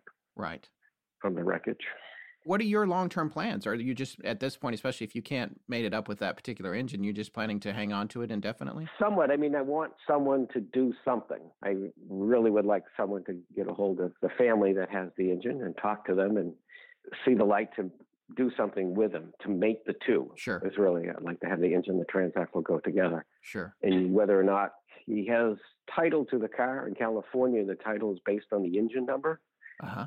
And so since he has the engine, you would assume that he has a title to the car so he could recreate or resurrect the car. Right. Or something like it. Right. I've had plenty of offers. I don't know how serious they are to just buy the engine, but after a while I realized I've hung on for it for so long that I would like to see it go together with the engine. And so basically my line is that if someone, I would sell it to the owner of the engine. You said engine, but you meant to buy your transaxle. Yes, I would sell, right. Right. I can see the transaxle going to whoever owns the engine. Right. And at that point, the owner doesn't care to do anything, so everything just kind of sits a little bit. Right, right. Wow, that's amazing. So do you ever take it out and show it to folks, or is it just sitting in a secure place? How are you treating this transaxle? Now it's in a secure place, but originally before I brought it to a Porsche reunion, the Rennsport reunions, and just displayed it and just put a sign on it saying what it was and just watch people just see what they do. Right. And some people just look at it and not pay any attention. And other people would look at it and turn around, walk away, and then come back and read it and really realize what it was. And does it have any cosmetic damage? No. Okay. None whatsoever. Yeah, it was in the back of the car. It didn't receive any damage. Right. And obviously it was used for, probably several seasons anyways, back in the late 50s. Which brings me to my next question about the idea of the curse. What do you know about the curse, and do you believe in that or not, and how that might relate to this particular transaxle? Well, I don't particularly believe in curses too much, so I guess I'm somewhat biased. I mean, I've heard lots of stories, and all those stories originated back in like the 50s and 60s. Right. Of things that happened. And indeed, some of them may have happened, but not necessarily based on the car, or else people were just so nervous or anxious around it that they caused their own accidents. Sure. It's hard to say. I think fortunately nothing has happened to me over 30 years. So yeah, that's good. That's the way I look at it. So have you ever had a functioning 550 or 550A either? No, I never have. Okay. I've owned it, but I was never able to finish the car, so right. I've never had that satisfaction of my own. I mean, I've driven friends and other cars, sure. But it's a rich man's sport, and I'm not the rich man. Yeah. Yeah. That car in particular is especially hard to come by these days, I imagine. I saw where Jerry Seinfeld's was priced at $6 million recently, I think. Yes. Yeah. And how about the 356? In my research, I'd found that they supposedly found it in France last year. Have you heard anything about that? Yes, I believe so. Lee Raskin, who's a lawyer and a Porsche aficionado, has written a lot of books about Dean. He had been tracking and looking for it for years, and I believe he was the one who finally determined that it was in France. Oh, wow. And first he determined which chassis number it was, Uh-huh. and then I think he finally did find it, and I believe it was in France. And do you know what's going on with that right now, or is it just kind of under wraps? I haven't heard much about it, so I assume it's in the hands of a private citizen who keeps a very low key and may, or well, most likely, I'm sure he did not know that it was the Dean Speedster. Right. So I think he's probably just enjoying it as much as he can without any fanfare around it. Wow. That's amazing. Well, gosh, it's fascinating to me that you're sitting on the only part that anyone can confirm. I mean, do you have any idea where the body might be for his 550? I have not one clue. I mean, I've heard so many different variations. Mm-hmm. People, say that it was disappeared when it was coming back from a safety display in Florida. Right. And one of the stories was it was on a truck, and the other story it was on a railroad car. So right. That's a big difference there. And yet, from the website that I had, someone had responded and said he's positive that he saw it in the mid-'60s in California. Oh, wow. Okay. On a trailer on the side of the road in front of a shop. Wow. So there's a lot of different. I assume that so much time has passed. There was always a situation that George Barris yes. may have had something or at least knew about it, because at the time, I guess it appears that he was in control of the wrecked body portion of it. Right. And upon his passing, I thought that something might surface, but nothing did. Right. Right. There was no final admission that I did this or I scrapped it and took the insurance money or whatever. Right, because he was the one that said it disappeared. It was disappeared theoretically while it was in his possession. Correct. Yeah. There's a very good chance that the Dean family may have contacted him and just asked him to either give it to them, sell it to them, or just make it disappear. Right. And so that's the one that I find most plausible. Oh, interesting. And is that just speculation, or is that something you've heard through the grapevine? No, not total speculation. Other people have brought it up. It's just that it was going around and around for years as a safety display, and for several years after James Dean's death. And yet, when it was coming back, it just disappeared in a matter of a week. Right. Never to be seen again. So I don't think it's just by chance. I think if Barris owned it and it was like stolen, there would have been more of a situation going. Sure. That it just quietly disappeared. Okay. Well, I mean, that answers all the questions I wanted to ask you. Is there anything else that you want to say about it while we're on here? Not particularly. I was trying to figure when you called, I said, there's not much story at my end. Right. Because obviously it's way after the fact. Sure. And nothing too exciting has happened at all. Well, about a year ago, there was a rumor that the car had been found. Some very well-known Porsche people called me up and said, have you been contacted yet? And I said, about what? And he said, well, the rumor has it that the car has reappeared, is back in the country. And I said, no. I said, no one has told me. And they thought that it was presented to Jerry Seinfeld, which would be the logical choice. Right. And he said, well, they should be contacting you. And I had two other people shortly thereafter basically say the same thing. They were at a Porsche 356 registry thing, and they said, the rumor is here that you're in consultations. I said, not one person has called me up. Right. And that was a year ago, and nothing has happened. Right. So that was the closest to something that could have been, because there were a number of well-known Porsche people who were relaying the story. So usually that's higher up amongst people that don't usually spread rumors unless they really think there's some substance to it. Sure. All right. Well, I did not know that story. I'm glad to get that from you. That's interesting. Yeah, I still haven't called the parties back a year later to see what was what. Before, they wouldn't tell me too much about it, saying this was going to happen, and nothing ever happened. So. Right. Okay. Well, thanks very much for your time. It was great chatting with you, and thanks for coming on the show. Really appreciate your time today. I appreciate your calling and your interest. Well, we certainly want to thank him for his generous interview and taking the time to talk to us. We know that a lot of people don't really, as he found out himself, aren't the most forthright and want to come forward and dig all this stuff up again, especially hunting down parts that they may not care about. So it was a lot of fun to hear him talk about just the car and his interest in it. And also, I love it when a guest or somebody mentions something that connects to research we've already done. Like he talked about the transaxle actually coming from Troy McHenry. Yes. But there's something I wanted to ask you just to clarify, because I think he did clear this up in the interview. He is the only known verified person with a piece of the original Spider, right? Except for the engine. Yeah, except for the engine. That is correct. At this time, he is it. I think there are pieces of it in some museums and private collections where people are like, this is the Spider. But the thing is, the mechanical components are stamped with numbers that can be cross-checked, as he said, against the build sheet for the car. Right. So you know whether or not the numbers match, which is something that, especially when you're trading or collecting collector cars, you look for what they call, quote unquote, matching numbers.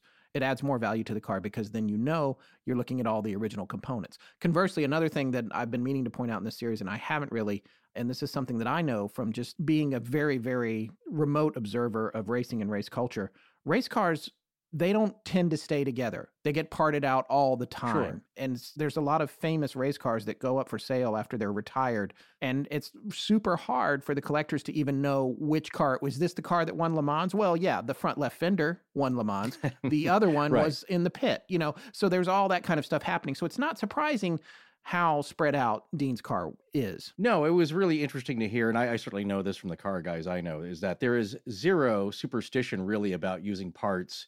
It's really about finding and using rare parts that you may come across than having any kind of superstitions about, ooh, this was in the, the fatal car crash with James Dean. Yeah. But let me ask you this before I forget. Would you find that same lack of superstition present in sailors? Or sailors on their ship would be like, I don't want that thing on my ship. That thing came off of a, that washed ashore. Absolutely the opposite. Sailors are extremely, they're probably at the height of superstition. That's what I thought, is that they would never have anything to do with something that was even remotely talked about as a cursed ship or anything like that. They won't even rename a boat. They don't even like doing that. So, I just found it interesting because I think personally, if I'm going to analyze that, it's dependent upon the sea being so much of a factor and just you're at its whim and mercy, and it is merciless, as we've talked about before with the Mary Celeste, that you're really hesitant to take any kind of chances at all. Yeah. But with race car drivers, it's like, no, you know what, that part was hard to find. I'm sticking it on my Lotus or whatever race car you want to fit it into, with no regard or thought about there being any kind of superstition or bad mojo with it. Right. And I think a lot of times in those cases, and again, we're getting into the car tangents, but a lot of times in those cases, these folks and their engineer, and especially the weekend warrior racers, they have to be their own technicians, and they can get caught up in what is this thing that I can tweak. It's like if you've ever played Gran Turismo or any racing game on a platform, and you get up into all that stuff about like, I'm going to get these brakes and this exhaust system and all these different things I can tweak to make my car win the race. Yeah. That is something that you can really get caught up in. And that's when the parts, they almost become an afterthought. It's just like, that'll fit, and it's better than the thing I've got. Right. Yeah. All right, before we get into our final conclusions here, we can't move away from this topic without talking about some parallels between some other celebrities and, let's just say, car accidents that seem to have some common ground. Yeah, ones involving Porsches, of course, and certainly not just with Porsches. Any sports cars that have been driven fast will most likely have been in a bunch of accidents at some point. We certainly see that here in Southern California, especially along Highway 1, where you'll get somebody driving an exotic sports car crashing it because that road is not made to be driven fast on, but it is a scenic route that a lot of people feel compelled to. Yeah. Same thing with Mulholland. But as we said, a lot of drivers do like the twists and turns, especially ones who like to push it. And the problem is that there are other drivers on the road who are not racing. Yeah. You know what else I've always heard about Mulholland, too, is that supposedly there's untold numbers. I mean, not probably really high number, but numbers of crashed motorcycles just down in the canyons that if the people went out for a ride and the people are just listed as missing because nobody knows they went out for that night ride and they went off the road on Mulholland and their bike and body hasn't necessarily been found because it went down into the bushes. Yeah, I have heard that too. I was just about to say that because the brush is really thick and it's very steep. But again, those with a need for speed are drawn to the layout of Mulholland. I remember this speaking specifically about Porsches, I remember this guy who had purchased a Porsche. And one thing about the company is that if you contact them, like as we've seen with Rolf, they may indeed help you tune your car specifically for what you wanted to do. So he had talked with the engineers, this owner of a Porsche, about the twists and turns on Mulholland, and they tuned it specifically for that drive. Right. Not to say that he was illegally racing on it. Maybe he's a little bit over the speed limit there, but he liked to drive that course. So it's a really popular one. But the story that I wanted to touch on here was in the news, was big story back in June of 2011. And I remember it because it had a crisis apparition paranormal angle to it. And I always remembered it for that fact. But then later, as we're talking now about Porsches and crashes, and as you mentioned earlier, the possible inevitability of it, or the seeming inevitability about it. But this story involves someone a lot of people know from his Jackass connection here, and it's Bam Margera, or if you're a skateboarding fan. And it involves the tragic car crash involving his friend, Ryan Dunn. And he was really broken up about it. And I didn't do a whole lot of digging on this, but I found a few articles, of course, and none of them mention what I was really looking for, which was a taped interview with Bam, talking about the moment that he actually had before he officially learned about the accident from his brother. And I swear this really happened as I remember it here, that what he described is that I believe he was on a van traveling somewhere, and it was probably for the show or just with his group of friends. And he, for some reason, just burst out crying, just was hit with an overwhelming sadness and sense of tragedy and loss, and he didn't know why. He said he couldn't figure it out. He just got really sad, and he started sobbing uncontrollably. And it was after that, then his friend said, "Hey, you need to call your brother. He's got some news for you, and it's not good." And the call was about one of his best friends, Ryan Dunn, crashing his own Porsche 911 GT3 into a bunch of trees one evening. And he was going way over the speed limit. There was a 100-foot-long skid tire mark there. Some reports saying that he was maybe doing close to 130. For people that don't know and maybe don't care, the GT3 is a super souped-up version of the Porsche 911. It's a race car, basically. Yeah, it is. It's really a track car, and it's generations past Dean's 550 Spider. Yeah. So it's a supercar. And it was very tragic, but it was shown that his blood alcohol level was over the legal limit, and he unfortunately got a production assistant killed as well that was riding with him. Ugh. And the last text that Bam got was that he was going to stop by for a few beers before he met up with him. So, yeah. Or a beer. But you're talking about things being inevitable. Well, if you look at this inevitability, just because of these guys, the way they drive, and if you know their shows, Jackass and Viva La Bam, you know what they do for fun and what they like to tape. And that behavior is going to eventually get you killed or someone else killed. And Bam Margera wasn't really surprised, as broken up as he was about it, because Ryan Dunn had flipped him 8 times in an accident. And as Bam says, quote, "He flipped me in a car 8 times at that same exact spot in 1996. He recalls, "Thank God I had my seatbelts on because Chris Robb put one on me, but my brother didn't have one on. He flew 40 feet. Thank God he's alive." But Dunn was always a manic at driving. Yeesh. But if you do that long enough, you're going to meet with an accident. Yeah. And that's what the other weird thing is, that, if he flipped him 8 times in that same exact spot, and then it happened, and then there was this kind of a crisis apparition moment where the shock of that accident had reached out to Bam in that moment. And he didn't even know why. Yeah. And I'll tell you what else. If you look at the pictures of the crashed car, of Ryan's GT3 or whatever, it is mangled beyond recognition. Yeah. I mean, it does evoke images of Little Bastard, but it's right. In a lot of ways, it's actually much, much worse. Exactly. And just think about a car traveling 130 miles an hour, much faster than I've ever gone in a sports car, and hitting something as unmovable as a tree. But here's something else that Margera had said, I believe, in a DVD commentary for season 5 of their MTV reality show. Quote, "He's going to eat it one of these times in a car accident," adding, "He'll never learn his lesson." So another cast member had also joked, "I have Ryan in the death pool for a death by vehicle." Yeah. So that didn't seem to be the case, though, with Dean. He was much more serious about driving, although, of course, he pushes a little fast, but it didn't seem to be really the case of the part of the legend that people have come to know, that he was way over the speed limit and he was being reckless. he was really testing the car out before he was going to race it. But yeah, he may have been going over the speed limit, but certainly not in a situation like this where it's a different kind of inevitable. Well, we can't get into the conclusions without, of course, mentioning Paul Walker, which people would talk about emails if we didn't bring up Paul Walker. Yes. For those of you that don't know him, he was the star of the Fast and the Furious franchise for years, many of the movies, and he'd been in several other films as well. He died a few years ago in a very similar accident in a 911 Carrera GT, which is a incredibly expensive car. It was only built a few years. Less than 1,300 of them were built from 2004 to 2007. The current used ones are going for just under $1 million or $900,000. And Paul Walker had one because he had done very well. And I guess if you look at the common ground with James Dean, because a lot of people say, oh, it's just like James Dean.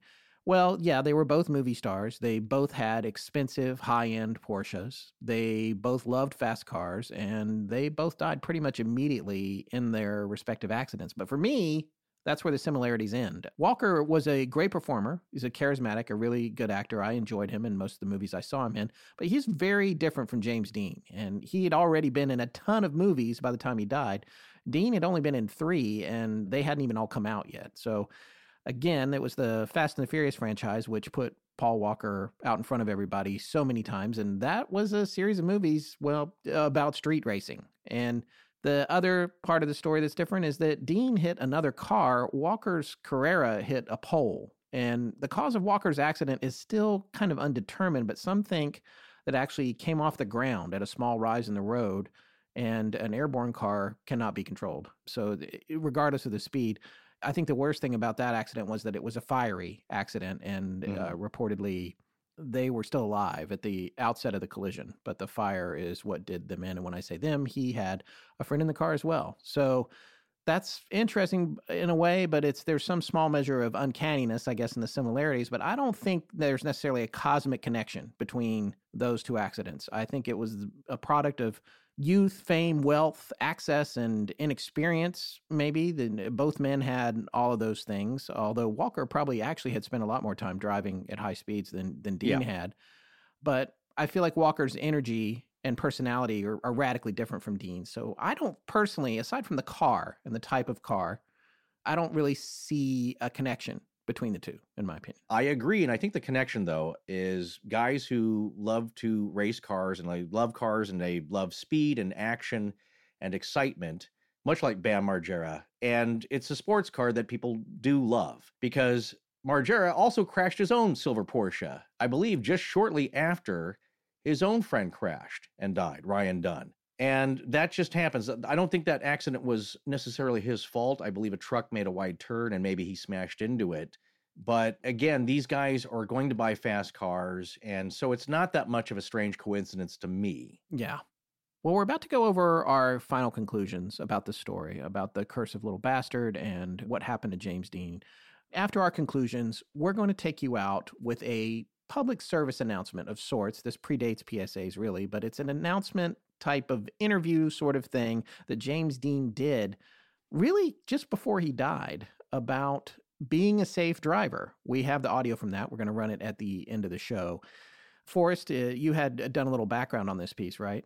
I watched it. Yes, that's the background I did on it. Cursory research makes a return. Talk about words to go out on. It's just one more example of a very chilling, premonitory statement in this whole life but coming from James Dean himself. And it's on record, of course, on YouTube. You can find several clips, some of varying qualities and some longer than the others, because what it actually is a series called Behind the Cameras, and I believe it was produced by Warner Brothers to act as promotional pieces for their films, upcoming and the ones that may already have been out in the theater.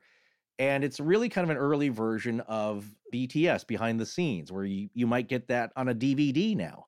But these were shown at the theater between movies. And so it'd be, between your newsreels and your cartoons, they might run this if the theater was showing other Warner Brothers movies. And it's a little look behind the scenes and a talk with some of your favorite actors. And in this case, it's Gig Young asking James Dean a few questions. Obviously, we've just seen James come off the set of Giant, where he's filming this now, and you may have liked Rebel Without a Cause. And here's the reasons why, some behind-the-scenes stuff and comments from the story executive who put this together. And yeah, it's kind of a pseudo interview, as you'll see, because it looks pretty staged. But it's interesting in that you get real James Dean off camera. Yeah, and I actually hadn't heard of him. That was a new guy to me, but... Oh, Gig Young? Yeah. Oh, yeah, he's been in a ton of stuff. Well, I guess he was in some Sam Peckinpah films Yeah. and had done a lot of stuff, and I did recognize him, but I didn't know him by his name. Well, there's one spooky movie, kind of a weird movie that our fans may know, and it's called The Shuttered Room. And that starred also a young Oliver Reed, Yeah. as I think it may have been his first movie role. Oh, wow. But Gig Young is in it, and it's kind of fun. He plays kind of a suave, sophisticated guy on vacation with his newlywed wife, Carol Lindley, the actress, and they go to this small, really weird New England island, and they have to deal with some weird locals. But anyway, yes, he's a well-known actor of the past era, but in this case, he looks like everyman handsome guy. Well, yeah, and actually he met a pretty tragic end. He succumbed to alcoholism. It gotten so bad, he was actually supposed to be in Blazing Saddles, but on the first day, he had to withdraw because he was drinking, and he was fired by Mel Brooks. He also, for a while, was married to Elizabeth Montgomery, believe it or not, which connects back to Bewitched, which also connects full circle to everything else in that small circle of Hollywood. But finally, with his last wife, is actually his fifth wife, he killed her. It was a murder-suicide in Manhattan. Oh, that's terrible. Yeah, that's how that wrapped up. Sort of a sad ending for him. But anyway, we will be going to that clip at the end of the show tonight. So you'll be listening for that and be listening to what James Dean has to say about road safety. Right. Well, here's one piece of that, because again, it is a promotional piece really for the upcoming film Giant, which they show him in his Texas rancher garb, James Dean. But what's really interesting here is the last lines that you see him say in the clip, in that part of the legend here and part of the lore was that the written line for James to say in the script was going to be, "Take it easy driving, the life you save might be your own." But at the last moment, as he's leaving the set, he ad-libs the line to say, "Take it easy driving, the life you might save might be mine." So then you got to wonder, is this part of his premonition that he was going to meet his end someday on the road? Yeah, and not only that, it's pretty safe to say, even though Turnipseed was not found at fault, that whether Dean was speeding or not, Turnipseed turned in front of him. So Yeah. the life that Dean lost was due to the actions of another driver, I think, as much as, if not more than what he was doing in that particular Right. instance, aside from the fact that he'd Right. been speeding all day long. But Well, Yeah. that's part of the other aspect of the interview, because Gig Young is getting to the point where, like, well, how fast does your car go? And have you been in any drag races? And you just race on the track, right? And that's what James Dean is saying, is that people racing on the track, they know what they're doing. These guys practice this, but people out on the street, you don't know what they're going to do. And that's another thing, is that they could turn in front of you. They might do something unexpected. You have to go off their whims and their skill. And that's what he was getting at in this clip. So it is pretty chilling. Well, as we're concluding here, of course, the paranormal angle would be the discussion of a curse, that possibility at all. And I just want to know, Scott, what do you think about it? Well, I got to tell you, I fall in line with Lee Raskin's research, Porsche historian Lee Raskin, who also wrote the book James Dean at Speed. I think that George Barris probably exaggerated 90% of the stories about Little Bastard. Raskin says the only real confirmed death, as we said this earlier, associated with parts from the car is Dr. McHenry, who spun out and hit the tree on that track in Pomona while driving with those suspension components that were salvaged from Dean's 550. All the other stories kind of fall short. In fact, the garage fire was, as we said, proven to have happened on a different date entirely. No records of the man supposedly killed in the tractor-trailer accident could be found by Raskin either. No accident report, no articles, and no records connecting other injured people to the car either. There were none from it falling off displays and injuring people or any other kind. I'm sure it did that at least once or twice. It's moving all over the country, and it's kind of a janky setup. It's definitely going to fall off the display, but did it maim people? I don't know. So I think all these stories just added to the mythos of the car and the stories around it. And you heard what Jack Stiles had to say about why he thinks it disappeared. That was something that I hadn't heard. I thought it was pretty interesting about, he said that maybe the Dean family contacted Barris and said, you need to make this go away. It's disrespectful. There's no reason for it to keep being out there. And maybe they bought it, or maybe Barris just said, fine, I'm going to crush it and we're going to take it off the market. Barris did some amazing car customizing work, to be sure, but so did Dean Jeffries. And we now know Jeffries is the one who did the stencil work on Little Bastard. Barris actually kind of reminds me, Forrest, of Philip Morris, the late owner of Yes. Philip Morris Costumes in North Carolina, who claimed to have made the costume that someone wore for Patty in the Patterson-Gimlin film. You can't ask for better publicity than to say that, or to say, hey, I modified Little Bastard for James Dean. So when it comes to the curse, this is what I think. I think everyone is looking in the wrong place for the curse in this story. I don't think the car was cursed at all. You can't really track down any stories that prove that it was, and Dr. McHenry's crash in Pomona, as well as Dr. Esrich's, can both be chalked up to the pretty standard dangers of weekend racing. What do you think, Forrest? Where do you come down on all this stuff? I tend to totally agree with this because, as we said before we started here, I would say you're starting with a very likely data set. It's not like what I jokingly mentioned earlier in that it's like Christine, where people are dying unexpectedly. Yeah. And you got to wonder. You're talking about a race car. Race car drivers, even the best, all of the best at some point have probably crashed. That's just the dangers of racing. So it's really hard to look at, well, there you go. A part that came from Little Bastard was put in another car and that crashed. It's like, well, that was pretty likely going to happen anyway at some point. That's just the nature of racing. So that alone makes you suspect about all these stories. And I totally agree.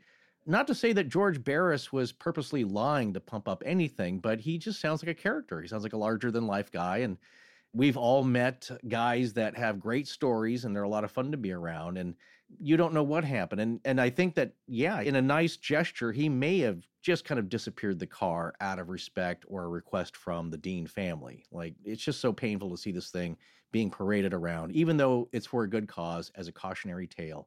At your next chance, just kind of make it go away. And he may have done that. That's very likely to me as well. So yeah, as far as all these stories, it's just kind of fun. It adds to the lore. It's a little spooky, but I don't think that there's anything substantial to it. And what's interesting to me, too, was what Jack said about a year ago about these rumors floating around that it had turned up. And I thought he was going to be talking about the Volo $1 million reward, but he's talking about very recently.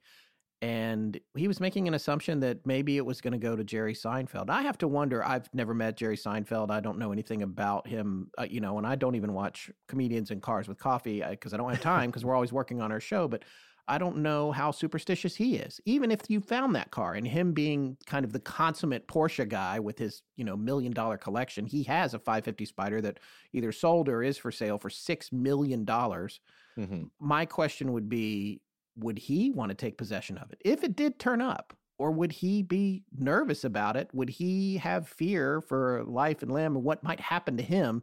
I would say that if he listened to these 2 episodes, maybe that would take the fear away, and he would go ahead and get it. The other thing that Jack told me, we weren't recording, but the other thing that he told me towards the end of our phone call when I was actually signing off with him off the air was that he thought it would be worth at least tens of millions, if not more, for the actual car, which isn't even a car anymore. It's just a beat up piece of metal with stuff on it that probably was never on it in the first place that Barris added while it was on the road, on its tour, I mean, Exactly. Look, I think for guys like Jerry Seinfeld and Jay Leno, they love to collect these cars and they also like to drive them. And if you look at what Little Bastard is now, it's a heaping wreck. And what are you going to do with that? Really, it's something that you would put on display. So it also made me think of the casino. Have you ever heard of Whiskey Pete's? Yeah. It's in Primm, Nevada, on the way to Vegas if you're heading out from LA. And I stopped by once, or it was on the way back. You kind of want to wind down from a Vegas weekend on your drive back. So I stopped by Whiskey Pete's and I looked at Bonnie and Clyde's shot up car. Oh, yeah. And I believe at that time they also had Dillinger's car, maybe. Yeah. And it's interesting. There's a macabre factor of seeing the car that got shot up by the police in a big shootout. And I believe maybe there's even some blood stains in it. And so there is a looky-loo factor to that. And yeah, we love history and American outlaws, and that's all kind of fun. But that's what you do with a car like that. You have to put it on display. Yeah. It would be weird to fix that up and drive it around again. But people do weird things, especially car collectors and people of that ilk. But you do wonder, what would they do with it? You have to put it on display. And what would be the purpose then of just another museum piece? Yeah, and I think from an investment standpoint, it comes back around to what Jack was saying about, and what he said makes the most sense, actually. The Esrich family releases the engine or says, hey, we're going to put this into another fully functioning 550 body and chassis if you will hand over the transaxle, at that point, you have the best drivable recreation of Little Bastard. You would have the original engine and you would have the transaxle from James Dean's car. That's a car I might legitimately be nervous about driving, to be honest. The engine is the heart of the car, and you would be transplanting the heart into another 550 Spider. And that also, from a collector standpoint and an auction, you watch these auctions on TV, that would be quite something to watch, even if it was a completely different body and chassis, but to watch a 550 roll up in front of the auction gavel and know that its engine and drivetrain was out of Little Bastard, that would be quite a thing. I can't even imagine where the bidding would go for that. Well, that would be interesting, but again, there are other examples where you have more of a car of a historical nature or was involved in a historical act, involved with famous people, and Little Bastard would be less of that, but it would be still something for car aficionados.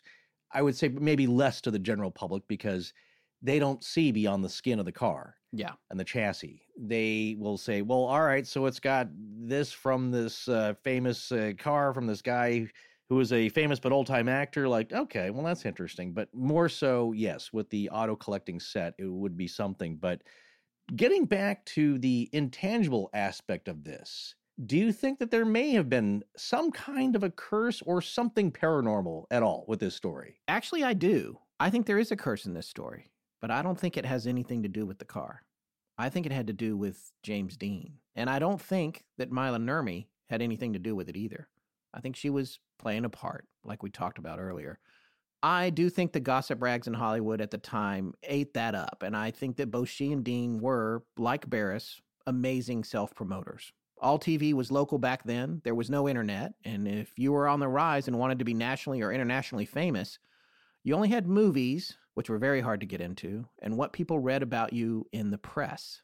You better believe those two both knew how to tease the papers and make people talk. Now, I think the real part of the curse in this story was that darkness that hung over James Dean since long, long before he ever came to Hollywood. The real curse was the one that seemed to make his death at that lonely intersection in Shallam inevitable. Hi, Jimmy. Hi, Gig. We asked Jimmy over today because he's a racing man himself. A real one, not a crazy one. Incidentally, I think I should explain that Jimmy just stepped over from the set of Giant. And need I add, he plays a Texan. Speaking of racing, have you ever been in a drag race? Are you kidding me? I just thought I'd ask. No, Jim races in the tradition, you might say. Real racing cars, real tracks. How fast will your car go? Oh, an honest miles an hour. Clocked, it run about 106, 7. You've won a few races, haven't you? Oh, one or two. Where? Well, I showed pretty good at Palm Springs. I ran at Bakersfield. Jimmy, we probably have a great many young people watching our show tonight, and for their benefit, I'd like your opinion about fast driving on the highway. Do you think it's a good idea? A good point. I used to fly around quite a bit, you know. I took a lot of unnecessary chances on the highways. And I started racing, and now I drive on the highways. I'm extra cautious, because no one knows what they're doing. Half the time, you don't know what this guy's going to do with that one.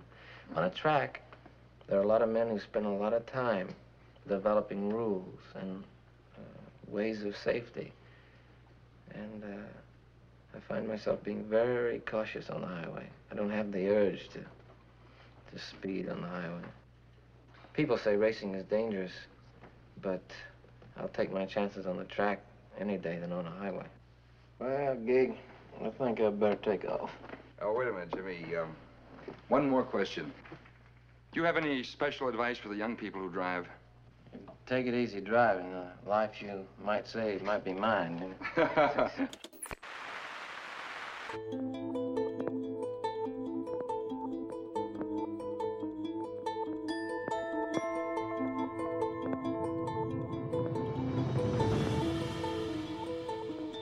That's going to wrap up our series on Little Bastard. We'll be back next week with a new show. Please remember to support our sponsors. They help keep the show free and the lights on in Blanket Fortiana. Special thanks to John Bolin. Hi, I'm Becca Blakely. N-O-R-A. I'm Brandon Winters. Galaxy-wide. In perpetuity. And when I'm not listening to Astonishing Legends, Scout and Forrest advise you to run. I understand this is With no implied promise of Fort Worth, Texas. I'm wishing Scott Philbrook was my mentor and Forrest Burgess was my dad. Our show is edited by Sarah Voorhees Wendell and co-produced by Tess Feifel, who is also our head of research. Our theme, which is available as a ringtone, was composed by Judson Crane, and our sound design and additional composing is by Ryan McCullough. Special thanks to the Astonishing Research Corps. But most importantly, we want to thank you, our listeners. Visit our store at astonishinglegends.com or interact with us and other listeners on Twitter, Facebook, and Instagram. You can also support the show at patreon.com/astonishinglegends, where patrons have access to additional bonus content. No part of this show may be reproduced anywhere without permission. Copyright Astonishing Legends Productions. Good night.